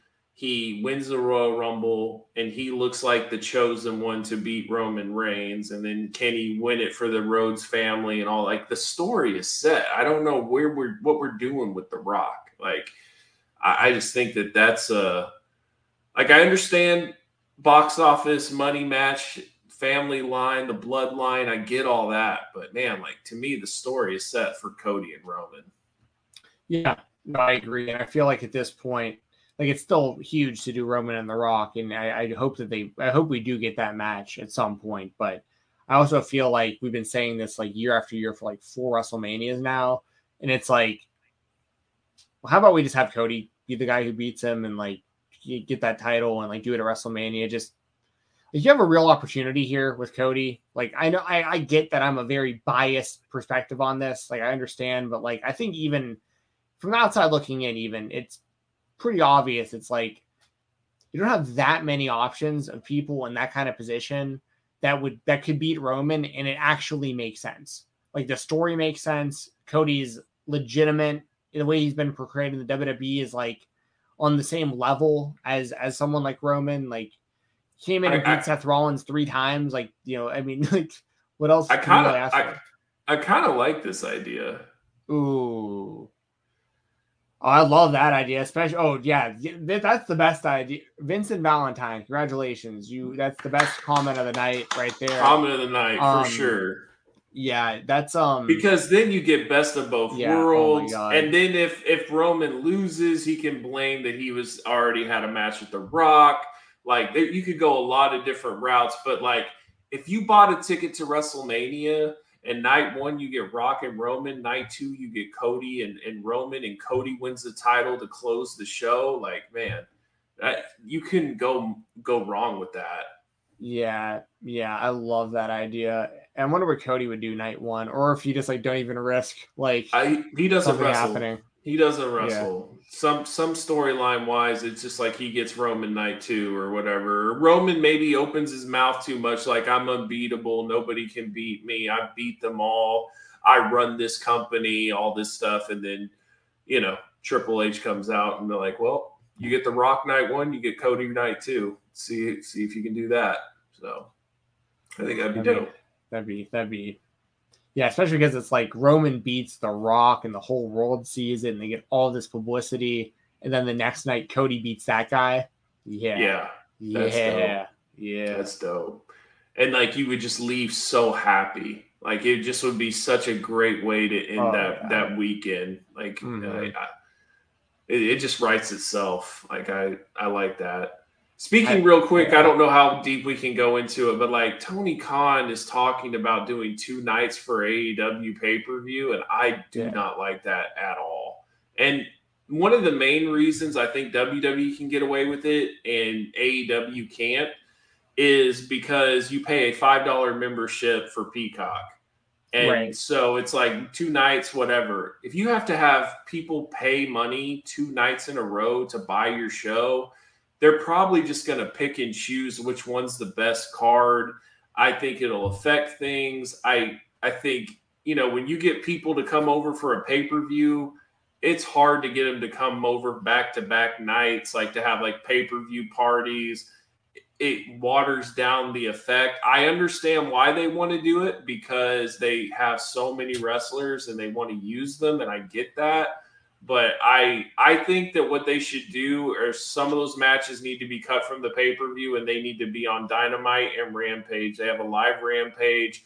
Focus on those matches for that, and then have the pay-per-view. Because I think he's upset because people keep complaining that it's 4 hours and all that stuff. I'll take a 4-hour pay-per-view one night than 2 3-hour pay-per-views. The 6 hours, I'm not really concerned about the hours. I'm more concerned about both days. I just don't think it's smart.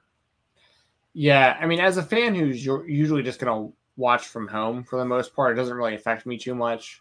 Right. But that's definitely a big thing to consider when you're going live to the show, especially. I mean, having to be there for both days or only going to one of the two and feeling the FOMO of choosing the wrong one or something. And being in an AEW crowd, that's a different animal, dude. Like, you can't it's not where you just sit there and you're just like in your chair and you cheer here or there. Like, you are exhausted.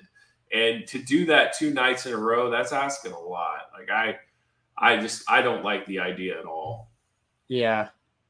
I for the way AEW operates, I prefer them just to keep doing the one night. But at the same time, I'm going to be just as excited. I'll watch it. I'll watch it. Sure. Right. No doubt about it. Yeah. And I mean, if you stack both nights, and I'm sure they will to get people to buy both pay-per-views. But I just But I mean, it's double tickets, it's double pay-per-view revenue. I mean, maybe that's what they'll want to do. You know what I mean? Yeah. See, this is what I'm talking about. Double or Nothing kicked his butt. SummerSlam, he was chilling. Like that's really what it's like. Like I did 2 nights of WrestleMania, and I mean, I can't imagine if I was at 2 nights of AEW. Like that's a lot. I'm getting old, man. I don't know if I could do it. Yeah. So I wanted to get into this. So one thing that really surprised me about this is I guess I just didn't know a lot about Lex Luger. Like I definitely knew about him. I remembered him as a kid. I remember him as like the narcissist and then him slamming Yokozuna. Like that's my distinct memories of him. But what's funny is when I think about Lex Luger, I think about him in WCW. Because after that, he was a big part of WCW and feuded with the NWO and then joined the Wolfpack and all that stuff. So, but I just didn't know like a lot about him. I never really looked into his story. I didn't know that he was like a football player and had like attitude issues and was like extremely cocky and then like basically just quit the Packers to be a pro wrestler. I mean, I get that. Yeah, right. Why not? And he was an offensive lineman too. I thought that was interesting. But I just didn't know a lot about him, and I thought it was crazy that like Vince brought him in to be like the spokesperson for his bodybuilding company. I had no idea about that. None. And I remember him getting in the accident, but I didn't think of like that's why he never like competed in the bodybuilding competition. Like if he never got in that accident, he probably was going to be in the bodybuilding competition. Yeah. So I have definitely a way different perspective on Lex Luger because I'm a little bit younger than you and also was a WCW fan. Like that didn't see most of these people in the WWF before they'd come to WCW. Yeah. And like, especially in like the mid 90s or early to like mid-90s. Keep in mind for me, like, especially like during that Lex Express time, like WCW doesn't exist in my opinion. Like as a kid, like I didn't even pay attention to WCW. I knew of certain wrestlers and mainly because like I saw figures at a store or something like that. But like when I talked to my friends about it, we talked about WWF. We never talked about WCW. I never was interested in WCW. I only found out about guys from WCW once they came to the WWF. Right. So for me, when I really started watching him was like, it was early 90s WCW, but it was after, it had to have been after it would have had to have been when he showed up on Nitro. Would have had to have been when so after all that. Yeah, would have had, but I feel like I knew who he was, but at the same time, it's hard to remember because once again, this is like, 1995. So I'm like 8 years old or whatever it is, 7 years old. And I'm like, so I had seen a little bit of wrestling. Like I knew who Hulk Hogan was. I knew who Randy Savage was. Like there were like certain people I knew. And I feel like Lex Luger was one of those guys. It might've been because the Sega Genesis game, I think Lex Luger was in the WWF Sega Genesis game and I had played that before. So I had some sort of understanding of who Lex Luger was to some degree. Like it wasn't a complete... The American Trunks or the narcissist. Well, so that all kind of blurs because there's also like this weird thing for me where I like picture him and Sting together with him in like blue trunks and like Sting and like the colorful. So that had to have been. That had to have been it before he went to WCW. Went to WWF. Yeah.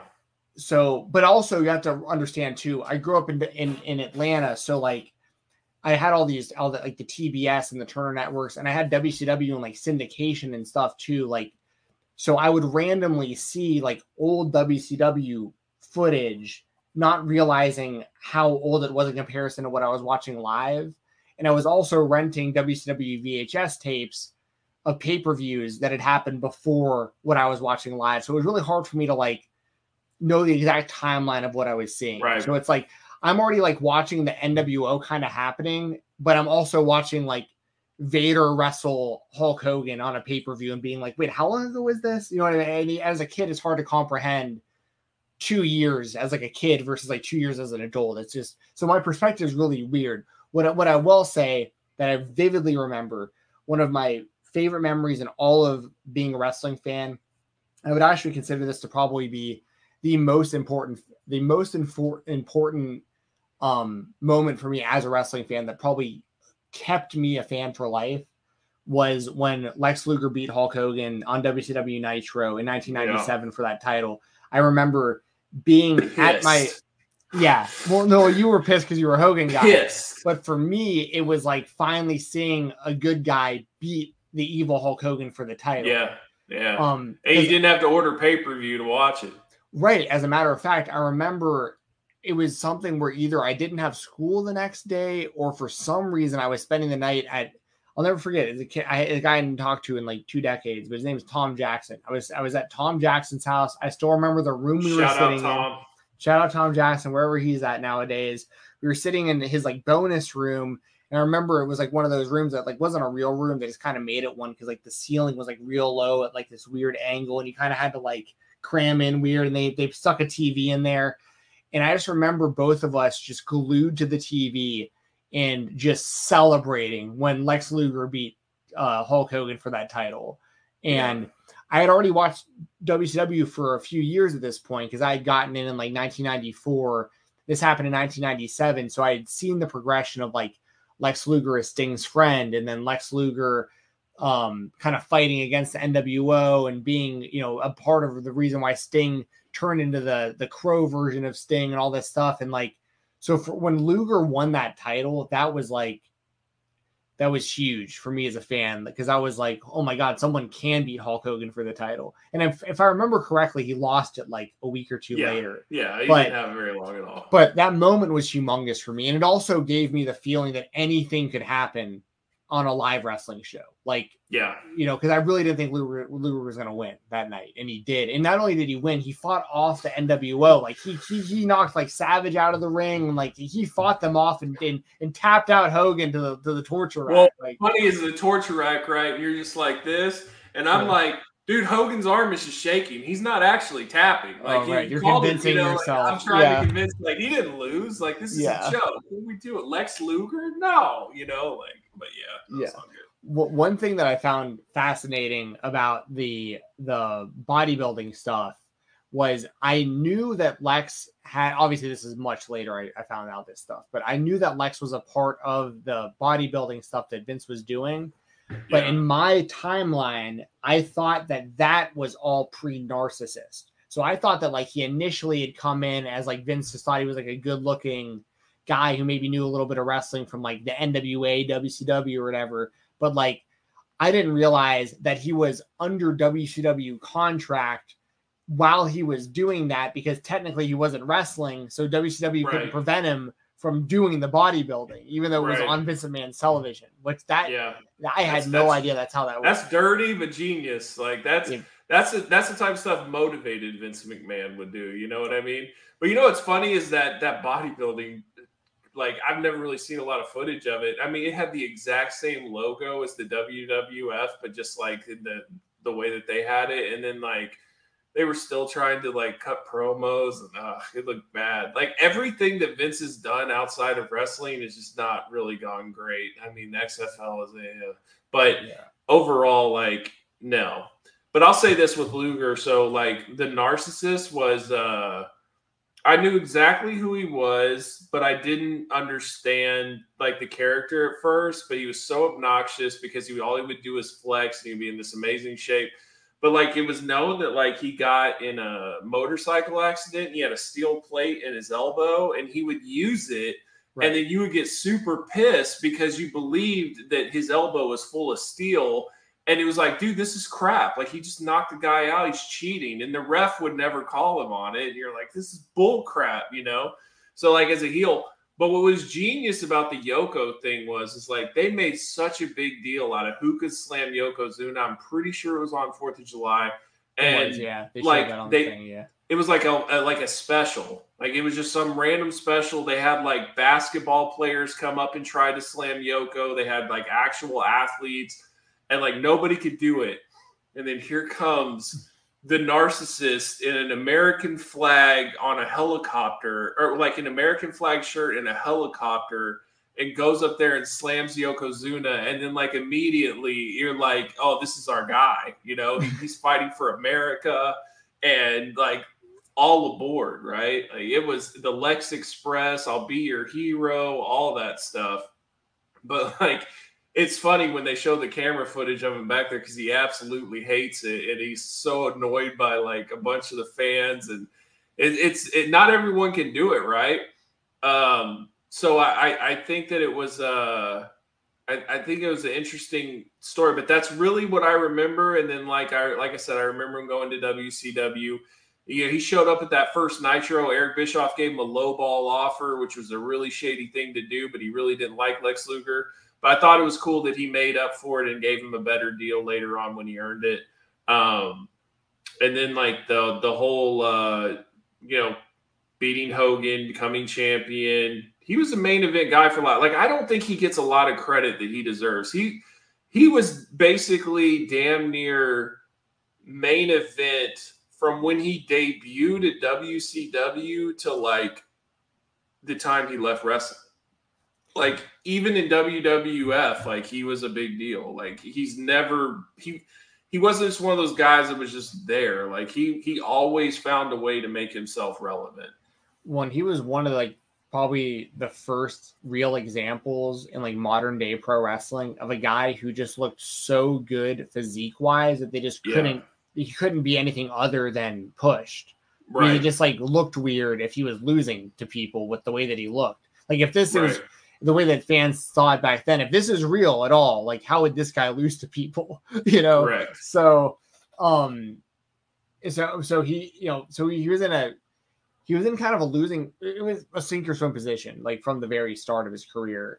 But then, later on, once again, living in Atlanta and him being in Atlanta, they showed on the documentary, Marietta, Georgia is where Liz overdosed. And, I grew up in Marietta, Georgia, like that exact city. And there was for like, it felt like years, maybe it was just months, but it felt like years. Like, I would see Lex Luger's like stuff about him on the news getting arrested locally, and like that was when newspapers like were still all over the place. Like, you'd see his picture in newspapers that he was arrested, and like you would just like, so I knew that like things were really bad for Lex Luger because I was seeing it like way more than the average fan was.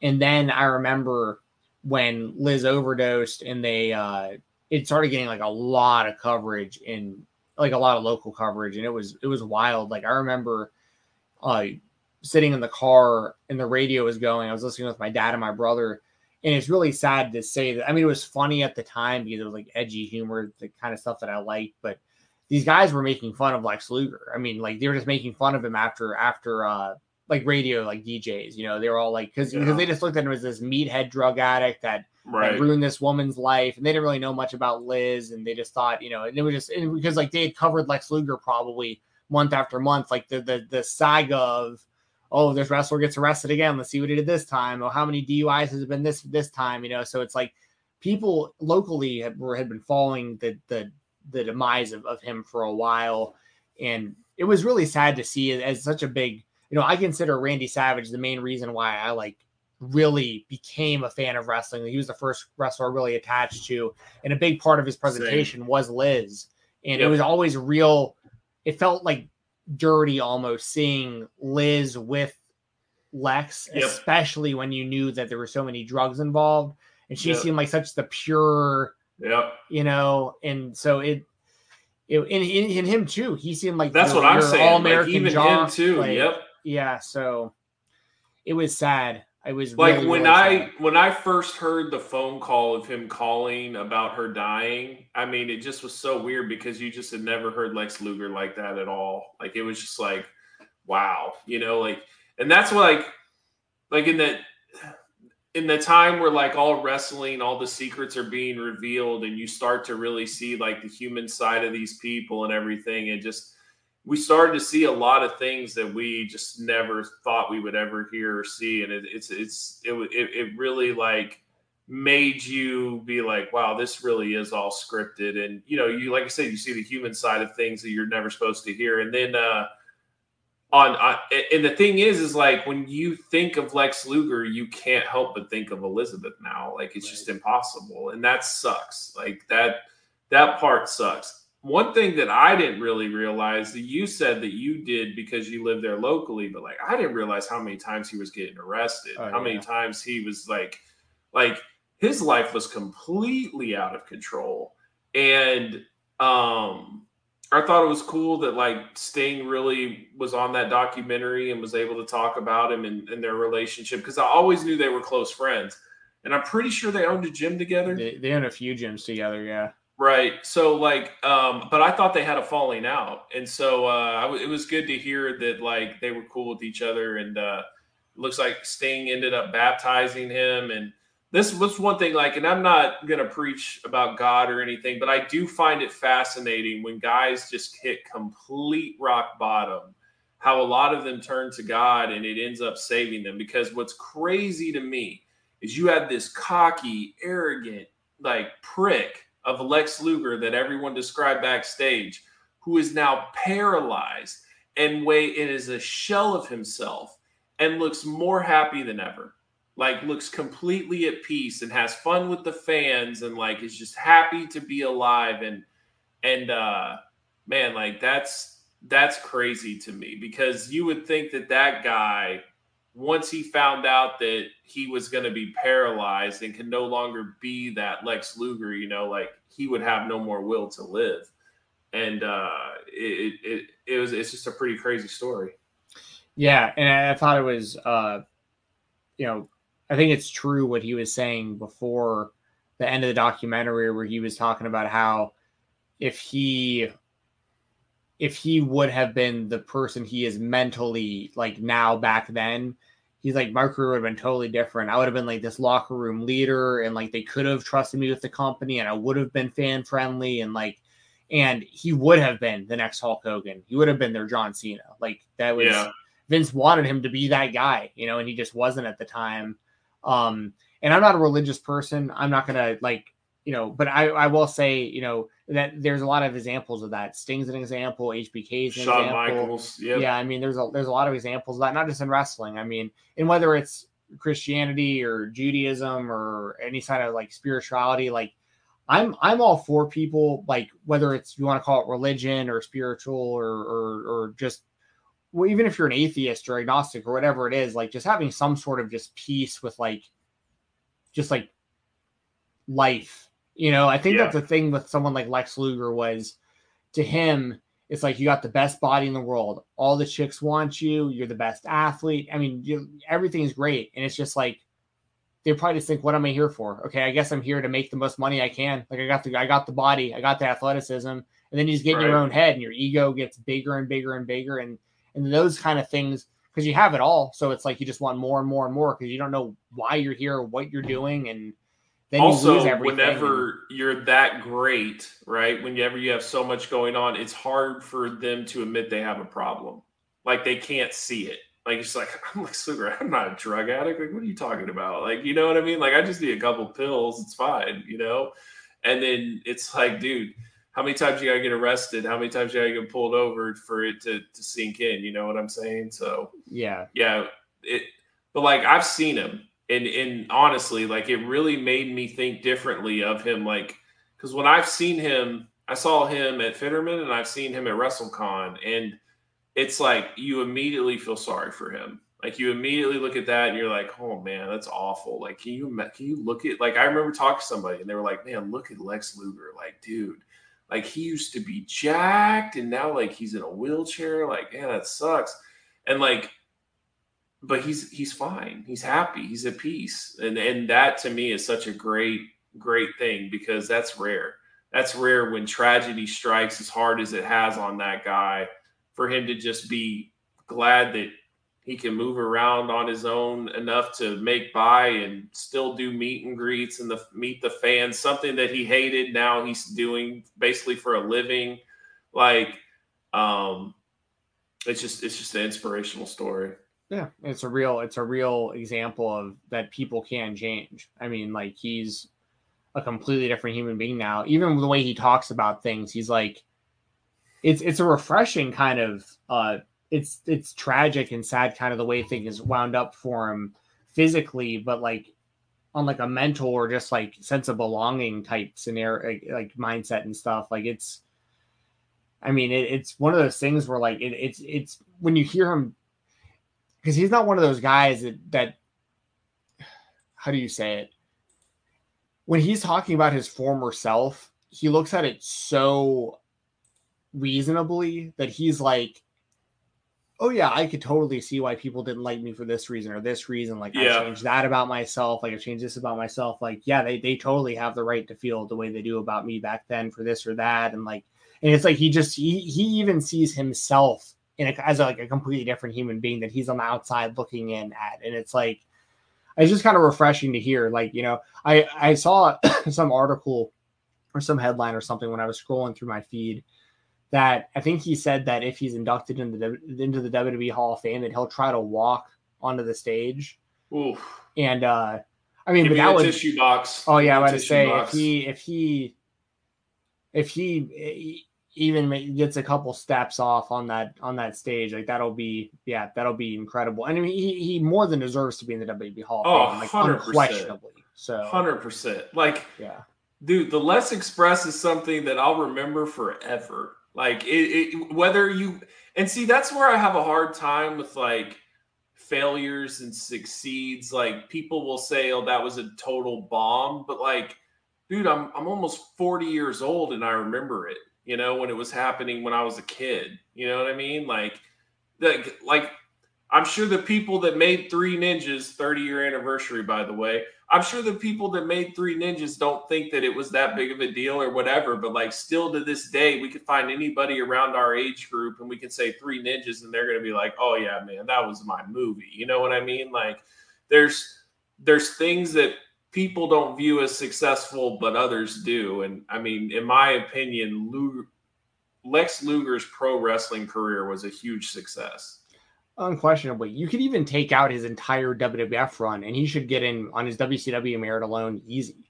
Yep. Like, I mean, it's like it's almost like with Sting, but he had like that little small run in WWE, but like Lex Luger had a legit run in WWE as well. And so like you add it together, like that should be clear enough to be put in. Yep. And I'll 1,000,000,000% now the next time I'm at like Target and I see his figure, I'm definitely getting for sure. And I think that's important for a lot of these guys to get those figures because now fans have an incentive to go get a figure signed. Whether if you felt somewhat uncomfortable meeting him or whatever, like now you're going to go get your figure signed and you're fine with it. You know what I mean? Like I think it's great for the legends to get stuff like that so they're always remembered. Okay, so and just real quick off topic, but like, okay, Three Ninjas 30-year anniversary, you said. Yeah. Which is wild that we're saying that. That makes me feel very old. Has there been any talk of like a NECA 3-pack or anything or this? I mean, they got to put out some sort of action figure, at least some sort of merch. Like give me a t-shirt I can wear. I agree. I agree. And it was Touchstone, so Disney owns it. Give me a random figure of the girl that teaches them ninja in Japan in the second movie. Or technically the third movie. But we don't have to go down that whole rabbit hole. Yeah, let's not. Give me her with a baseball mitt. Yeah, let's go. All right. Anyways, I'll take it, Emily. Yeah, Emily. Yeah, we gotta get all of Rocky's different girlfriends. Give me Emily with the bike. The bike. Gotta give me that kid in Kicked Back who eats beans during the baseball game and like rips ass all around the bases. I'll take the 3-pack of the Robbers. Like, dude. Oh, dude. Where's my fish guy? Oh yeah, right. the metalhead looking dude to not the stomach, dude. Oh, thanks, dude. So man, good. So you got to get the grandpa, Mori Shintaro. Well, Mori Tanaka and then Mori Shintaro. They changed his name. There's a lot of stuff that I still need to get answers about for that whole. Anyway. But anyway, they got to put out some sort of Three Ninjas merch for us. Come on. Fun times. Yes. What's up, Chris? Thanks for the super chat. I appreciate it. Evening, guys. Doug, I know we discussed this earlier, but I still think it warrants super chat. Brett F. and Maher, what the F? Yeah, dude, it's awful. I'm so upset with it. I don't even know what we're doing. Like, dude, there's got to be a kicker that gets cut because they just don't have room for maybe the Ravens bring in a kicker to try to just get some experience and put him in the pipeline, and there's no way he's taking Tucker's job, so they cut him. Like, there's got to be something out there that's better than Brett freaking Maher. Like, I cannot deal with that. I will. Oh God, just no. I think the goal is there's a guy named he has a weird name. I can't pronounce it right now. Don't even try, please. I'm sure I will pronounce it when he misses effing kicks and I'll go off. But anyways, I really think the goal is for him to win the job. And then Brett Maher is like the backup in case that doesn't work out. But either way, I'm not happy. Like, you just make a trade. I don't care. Go get a kicker. This is nonsense. Yeah, you don't want to be dealing with that during the season. That's the worst. When you have a kicker that's struggling and you don't have a backup and like you have to make the decision. Man, that's happened. Listen. I think that we could find a backup during the season that is better than this clown. It's possible. It's very possible. But like, there's also, dude, what's his name? I just had it on the tip of my tongue. Carlson from Oakland, their kicker, who's like really good. Mm-hmm. We drafted him, and in like 3 games into his rookie year, we were like, "You suck," and we drafted him in like the 3rd round or something. Like, it was like a really early pay. We traded down to get him in that round too. Mm-hmm. Like, we were like, all right, we're done with this BS at field goal kicking. We're gonna get a surefire kid out of college who's gonna be our guy for the next decade and just get it out of the way right now and take care of it. And he missed some big field goals in the first like 3 weeks of the season, and we just cut him. And then he went to Oakland, and apparently like the coaching staff saw him kick like when he showed up there, and they were like, "Oh yeah, take half a step this direction before you go walk up to the ball," and that changed everything. Like, the coaching staff in Minnesota just gave up on him, and like the coaching staff in Oakland immediately detected the issue, fixed it, and he's been like the best kicker in the league for like the last few seasons. It's amazing. Mike Zimmer was such a bad coach. Like, when I look back on it, he had a couple decent years because we were just happy to have something better than Brad Childers, because we were happy to have something better than Mike Tice, because we were happy to have something better than Leslie Frazier, because we were having Listen, like we had Wade Phillips, and then we had Jason Garrett, and now we have Mike McCarthy. So I mean, like, I get it. And like, when I had Jason Garrett, I was like, yeah, there's good things about him. And like, he's definitely changed the culture and all that, which I do think there's things about him that work. I think he would be a great college coach, honestly, but like, he just can't get you over the hump that you need to get to. And he's too old school, like his philosophies and things. And I think the same thing with Zimmer as well. And I was like, yeah, that's fine. I defend him, but now that he's gone, I'm just like, yeah, that was a bad idea. We wasted a lot of years on that. Wasted a lot of players. Like, you always look back and it's like, things could have been a lot different if we would have done this or that. And it's part of the game. Yeah, I know. Is it Wes Phillips that the Vikings have now? Is that his name? It's his son. His son. Yeah. For those of you who don't know, me, Doug, and our buddy Rob Wilkins are doing Fightful's football show. It's Fightful Football Weekly, starting August 27th, I believe it is. So in like a couple weeks, that'll be on the Fightful Twitch channel, twitch.tv/Fightful Gaming. So if y'all enjoy me and Doug talking football, we'll still do it here on Live Rounds, mainly with our Vikings and Cowboys and stuff. But like, if you like hearing us talk about football and you want more of it, that's going to be coming soon. So hopefully y'all join us over there. For sure.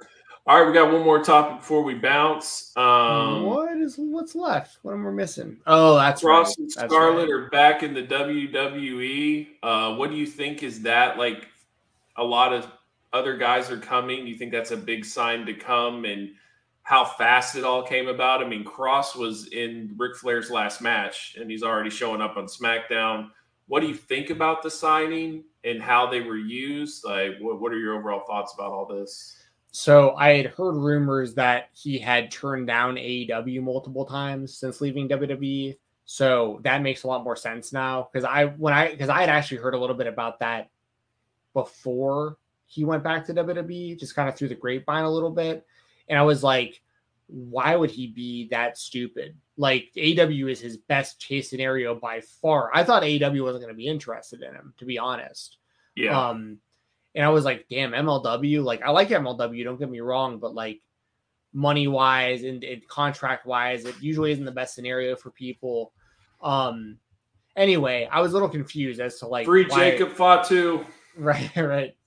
I mean, Vance Warner, like I think, like was recently freed technically. Like he had the weirdest contract situation ever with MLW. It went on for years.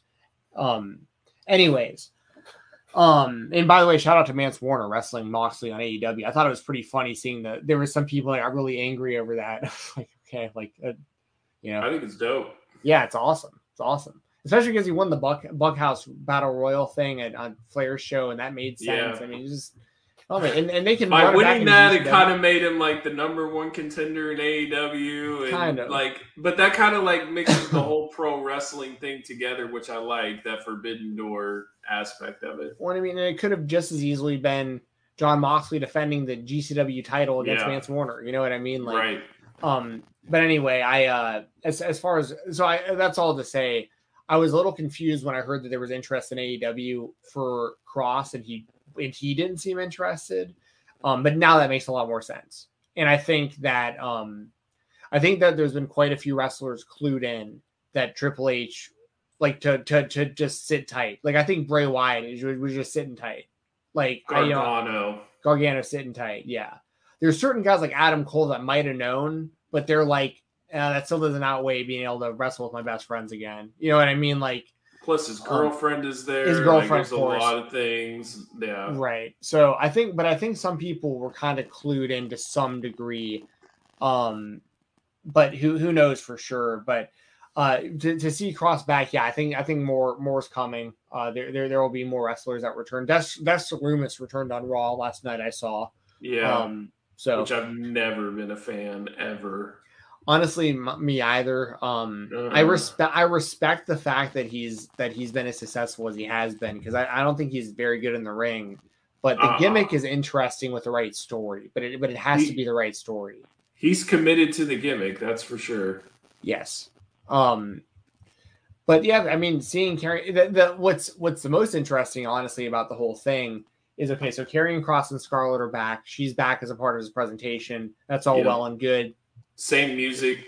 Right. Like that's what's really telling is the last time we saw Karrion Kross on WWE television, he was like a BDSM gimp warrior type Trojan thing that like nobody understood, that was losing to, just he was jobbing out. Like it was just a joke.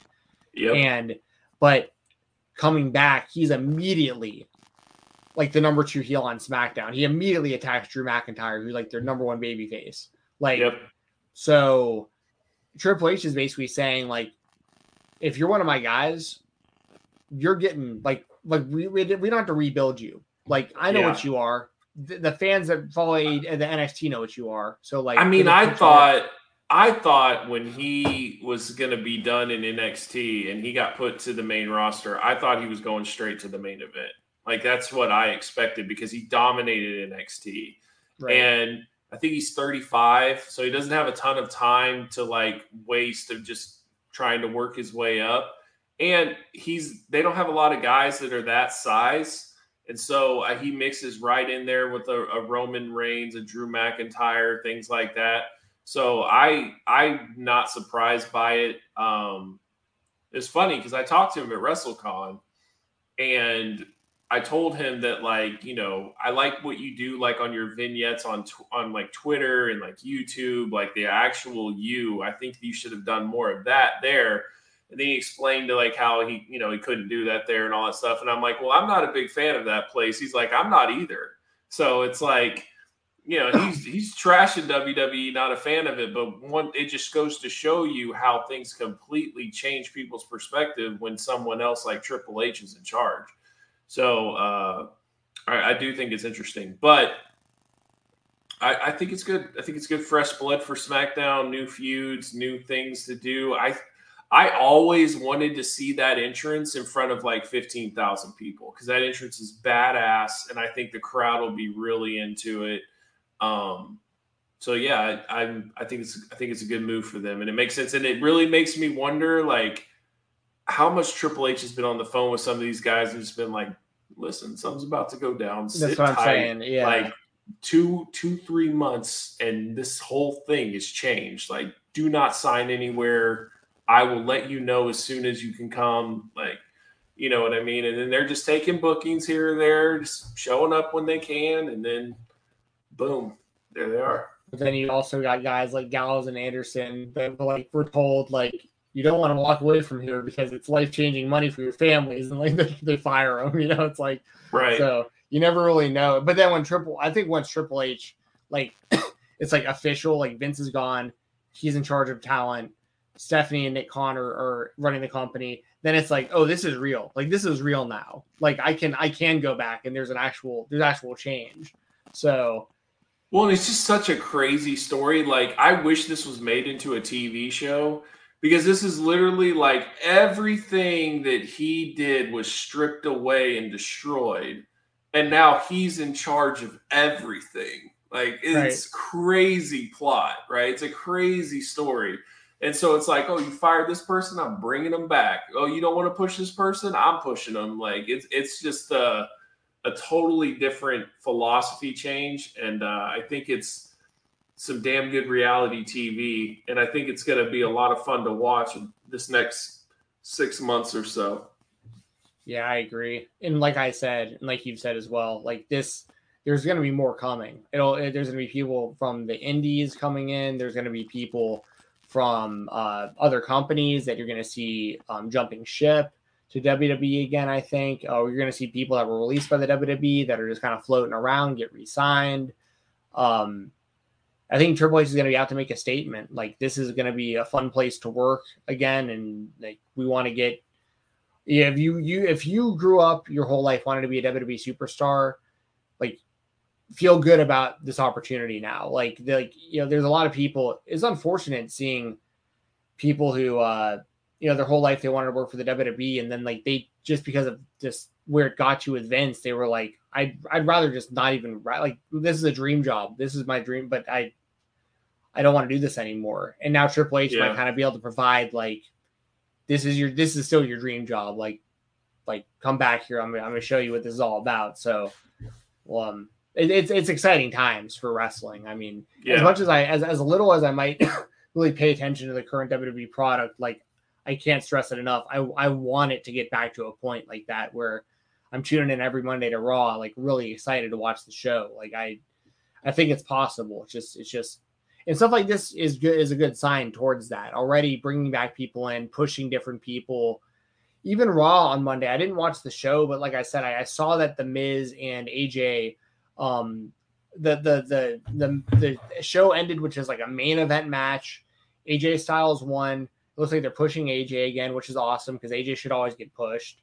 And Dexter Lumis kind of like was in the crowd and got taken away by security. So there was like a little extra there for to kind of sink your teeth into for next week. And it seemed pretty, it seemed like from the little bit I saw of it, it seemed like a pretty decent show. So I think they're heading in the right direction. Yeah. No, there was also, I was trying to look for it. I can't find it right now. But also, like, Seth Rollins, like, referred to Dana White to, like, basically, like, if you want to know about how big of a loser Riddle is, talk to Dana White or something like that. Like, I don't think stuff like that would have happened with Vince around. So totally agree. There's definitely, like, you can definitely see that there's some changes, but it's nothing that's, like, completely changed everything, like the culture and everything, but it's baby steps and you're starting to see it. But what I love about it too is like Tony Khan is not handicapped to combat this. So it's like whatever you want to do, I can bring it too, and I can do whatever I want. I'll stack this thing. Like, you want to have a huge show? Well, I'll do Kenny Omega and CM Punk at Wrigley Field. Now what? You know what I mean? And then like, let's go. Let's go to war. Yeah. I love the idea of all that. And Chase Oliver is saying that they were building the whole night that there was a car crash and who caused it. And that was why Loomis was in the crowd getting taken away by security. So that makes sense. Yeah, the Riddle, that's funny that they're kind of going there with Riddle and Seth Rollins. And I mean, Triple H has made it clear in interviews since taking over creative that he wants a collaboration. Like, and you can already see little changes and little things that I think are going to lead to like bigger overall changes. Like last week, I remember bringing up how impressed I was with even just the finish of the Dolph Ziggler versus Miz versus AJ Styles match where, it was Ali. It was Ali, AJ and Miz. And with Ali hitting that 450 and then the AJ Styles clash into the side, and just right there, you're like, that was a collaboration. Like a writing team 1,000,000,000% didn't come up with that. Like AJ and Mustafa came up with that. You know what I mean? Like that's so it's promising for the future of the company, I think. Yeah. Fun times, man. It's going to be a fun into the all the way till the end of the year. I think it's going to be really competitive. I think a lot of people are going to bring their best stuff. I think most people will be back from injury. I wouldn't even be surprised if Cody tries to come back around late November, December type stuff. You know what I mean? So we'll see what happens. The rumor for that is that apparently doctors in the WWE don't want to give Cody the expected timeline because they expect him to want to just beat it by so much that they want to save him from himself. So they're not even telling him 8 months or whatever, because they're like, okay, if he hears 8 months, he's gonna make it a goal to be back in 3 or whatever. So guaranteed he called Cena and he was just like, how do you do this? What do you got to do? Yeah. What do I need to take? Yeah. So. What do I need to take? What do I got to? How many times do I have to work out a day? How much should I double up on my physical therapy? I'm sure that he's doing everything he can to come back. Yeah, I will say this a little behind the scenes. Y'all will hear the interview on Thursday morning on the Spotlight with me and Jeremy over on Fightful. But we said at the top of the show we interviewed Diamond Sheik and Jameson Ryan from the Nightmare Factory, or from the actual Nightmare Factory, the training school in Atlanta, and Sheik was telling me that he hasn't seen Cody since June, because we were asking if Cody's been around training and trying to get back, and he's still involved, and they stay in contact with him, but he had, from what I understand, and they could have been kayfabing me too, I really don't know, but it sounded like Cody hasn't been in there in front of other people, like getting back in the ring and working out in front of people and stuff yet. So I don't think there's any way of really being able to gauge exactly where he's at. I'm sure a very small circle knows where he's at this point. So yeah, I think a lot of it just is making sure that you just get your rehab done, and the rest of it is you don't want to really do much else. There's a lot of times when players are hurt, they don't even get on the team flights because it affects them for rehabbing. So they just do their rehab every day and they don't leave. So, but Cody was at Comic-Con, so I mean, I don't know what his schedule's looking like, but I'm sure he's doing everything he can to come back as soon as possible. Yeah, for sure. So good probably stopping point. Real quick though, before we get out of here, quick prediction for this weekend. Cheeto and Dominic Cruz. Yeah, I was thinking the same thing. I think that this is where Dominic Cruz looks old. And I think Cheeto's going to win. And I think Cruz is going to look like he probably should be putting the gloves up. I think Cruz is still a really good fighter, but I do think that Vera is just the next generation of them. I think Cruz is just a little bit slower now, and all those movements that he did, he's starting to get caught. And I think that's what's gonna be the difference. That's very dangerous for because his fighting style when he was so successful for all those years was so based on his footwork and just his movement and being awkward in there. And if he's lost a step, because he's still, I want to say, I'm going to pull up his record real quick. I want to say he's still got some pretty quality wins recently. Yeah, like Pedro Munoz and Casey Kenny were both good fighters. He lost to Triple C. Right, but then after that, he beat Casey Kenny. It was a split decision, but it was a good fight. And then he beat Pedro Munoz by unanimous decision after that. So he's won his last 2 fights. When's the last time he fought? December of 21. Okay. So basically 8 months. 8 months, yeah.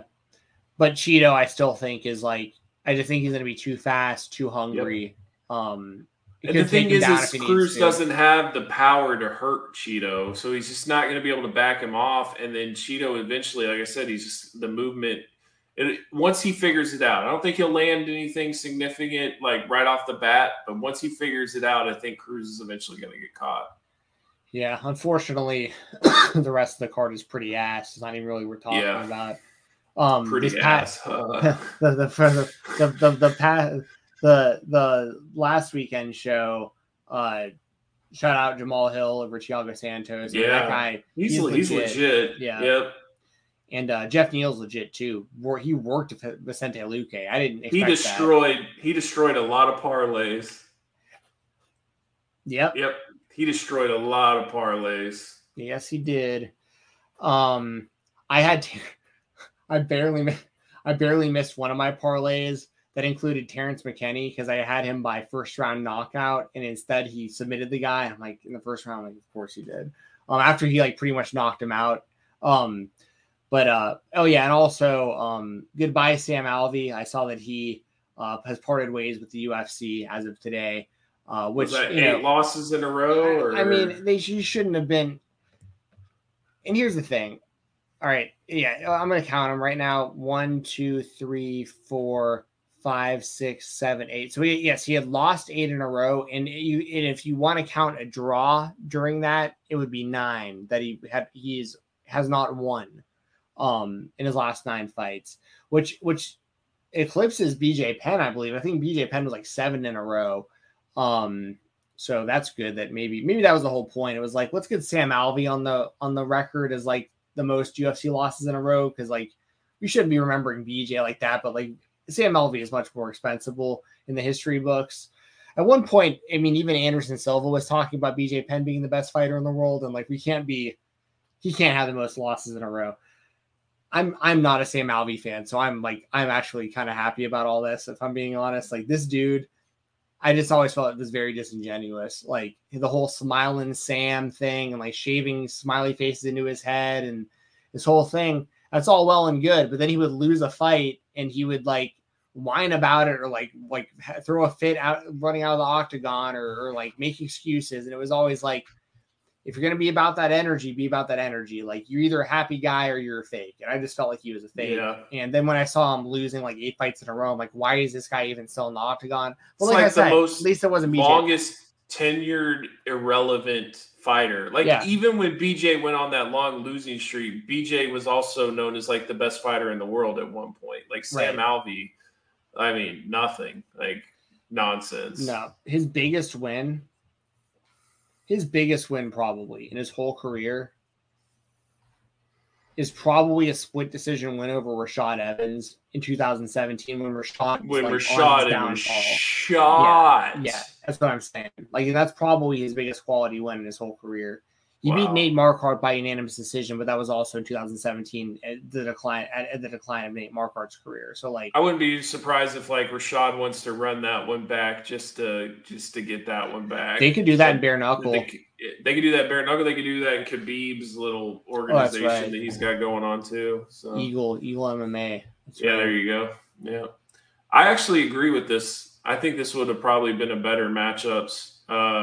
Jan versus Cheeto and Sugar Show versus Cruz. I think that would have been more like a next step for O'Malley, but not like a killer. And then Cheeto and Jan would make more sense based on rankings and things like that. But I'm still looking forward to the Sugar Show versus Jan. Yeah, I agree. I think both of those fights make more sense than those 2 fights make more sense to do than what is set up.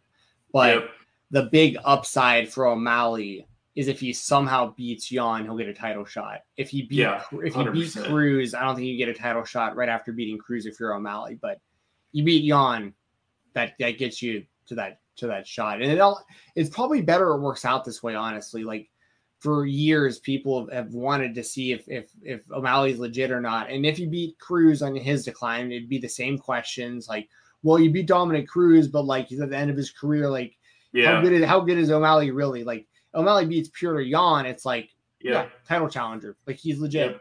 And Cheeto's already beaten O'Malley, so he's always going to have that. Like, as long as Cheeto keeps winning, he has that in his back pocket that he beat O'Malley. So even if O'Malley somehow goes on some kind of crazy run where he beats Yan and then beats Sterling for the title or something, like if O'Malley is a champion, that's great for Cheeto because Cheeto's always got the rematch in his back pocket. So like, I like how things are playing out, but those two matchups you said in the chat I think both of those technically do make more sense. So yeah, I agree. We get rid of the cross and scarlet thing on the bottom. Oh yeah, sorry. It's all right. Boom, gone. All right, guys.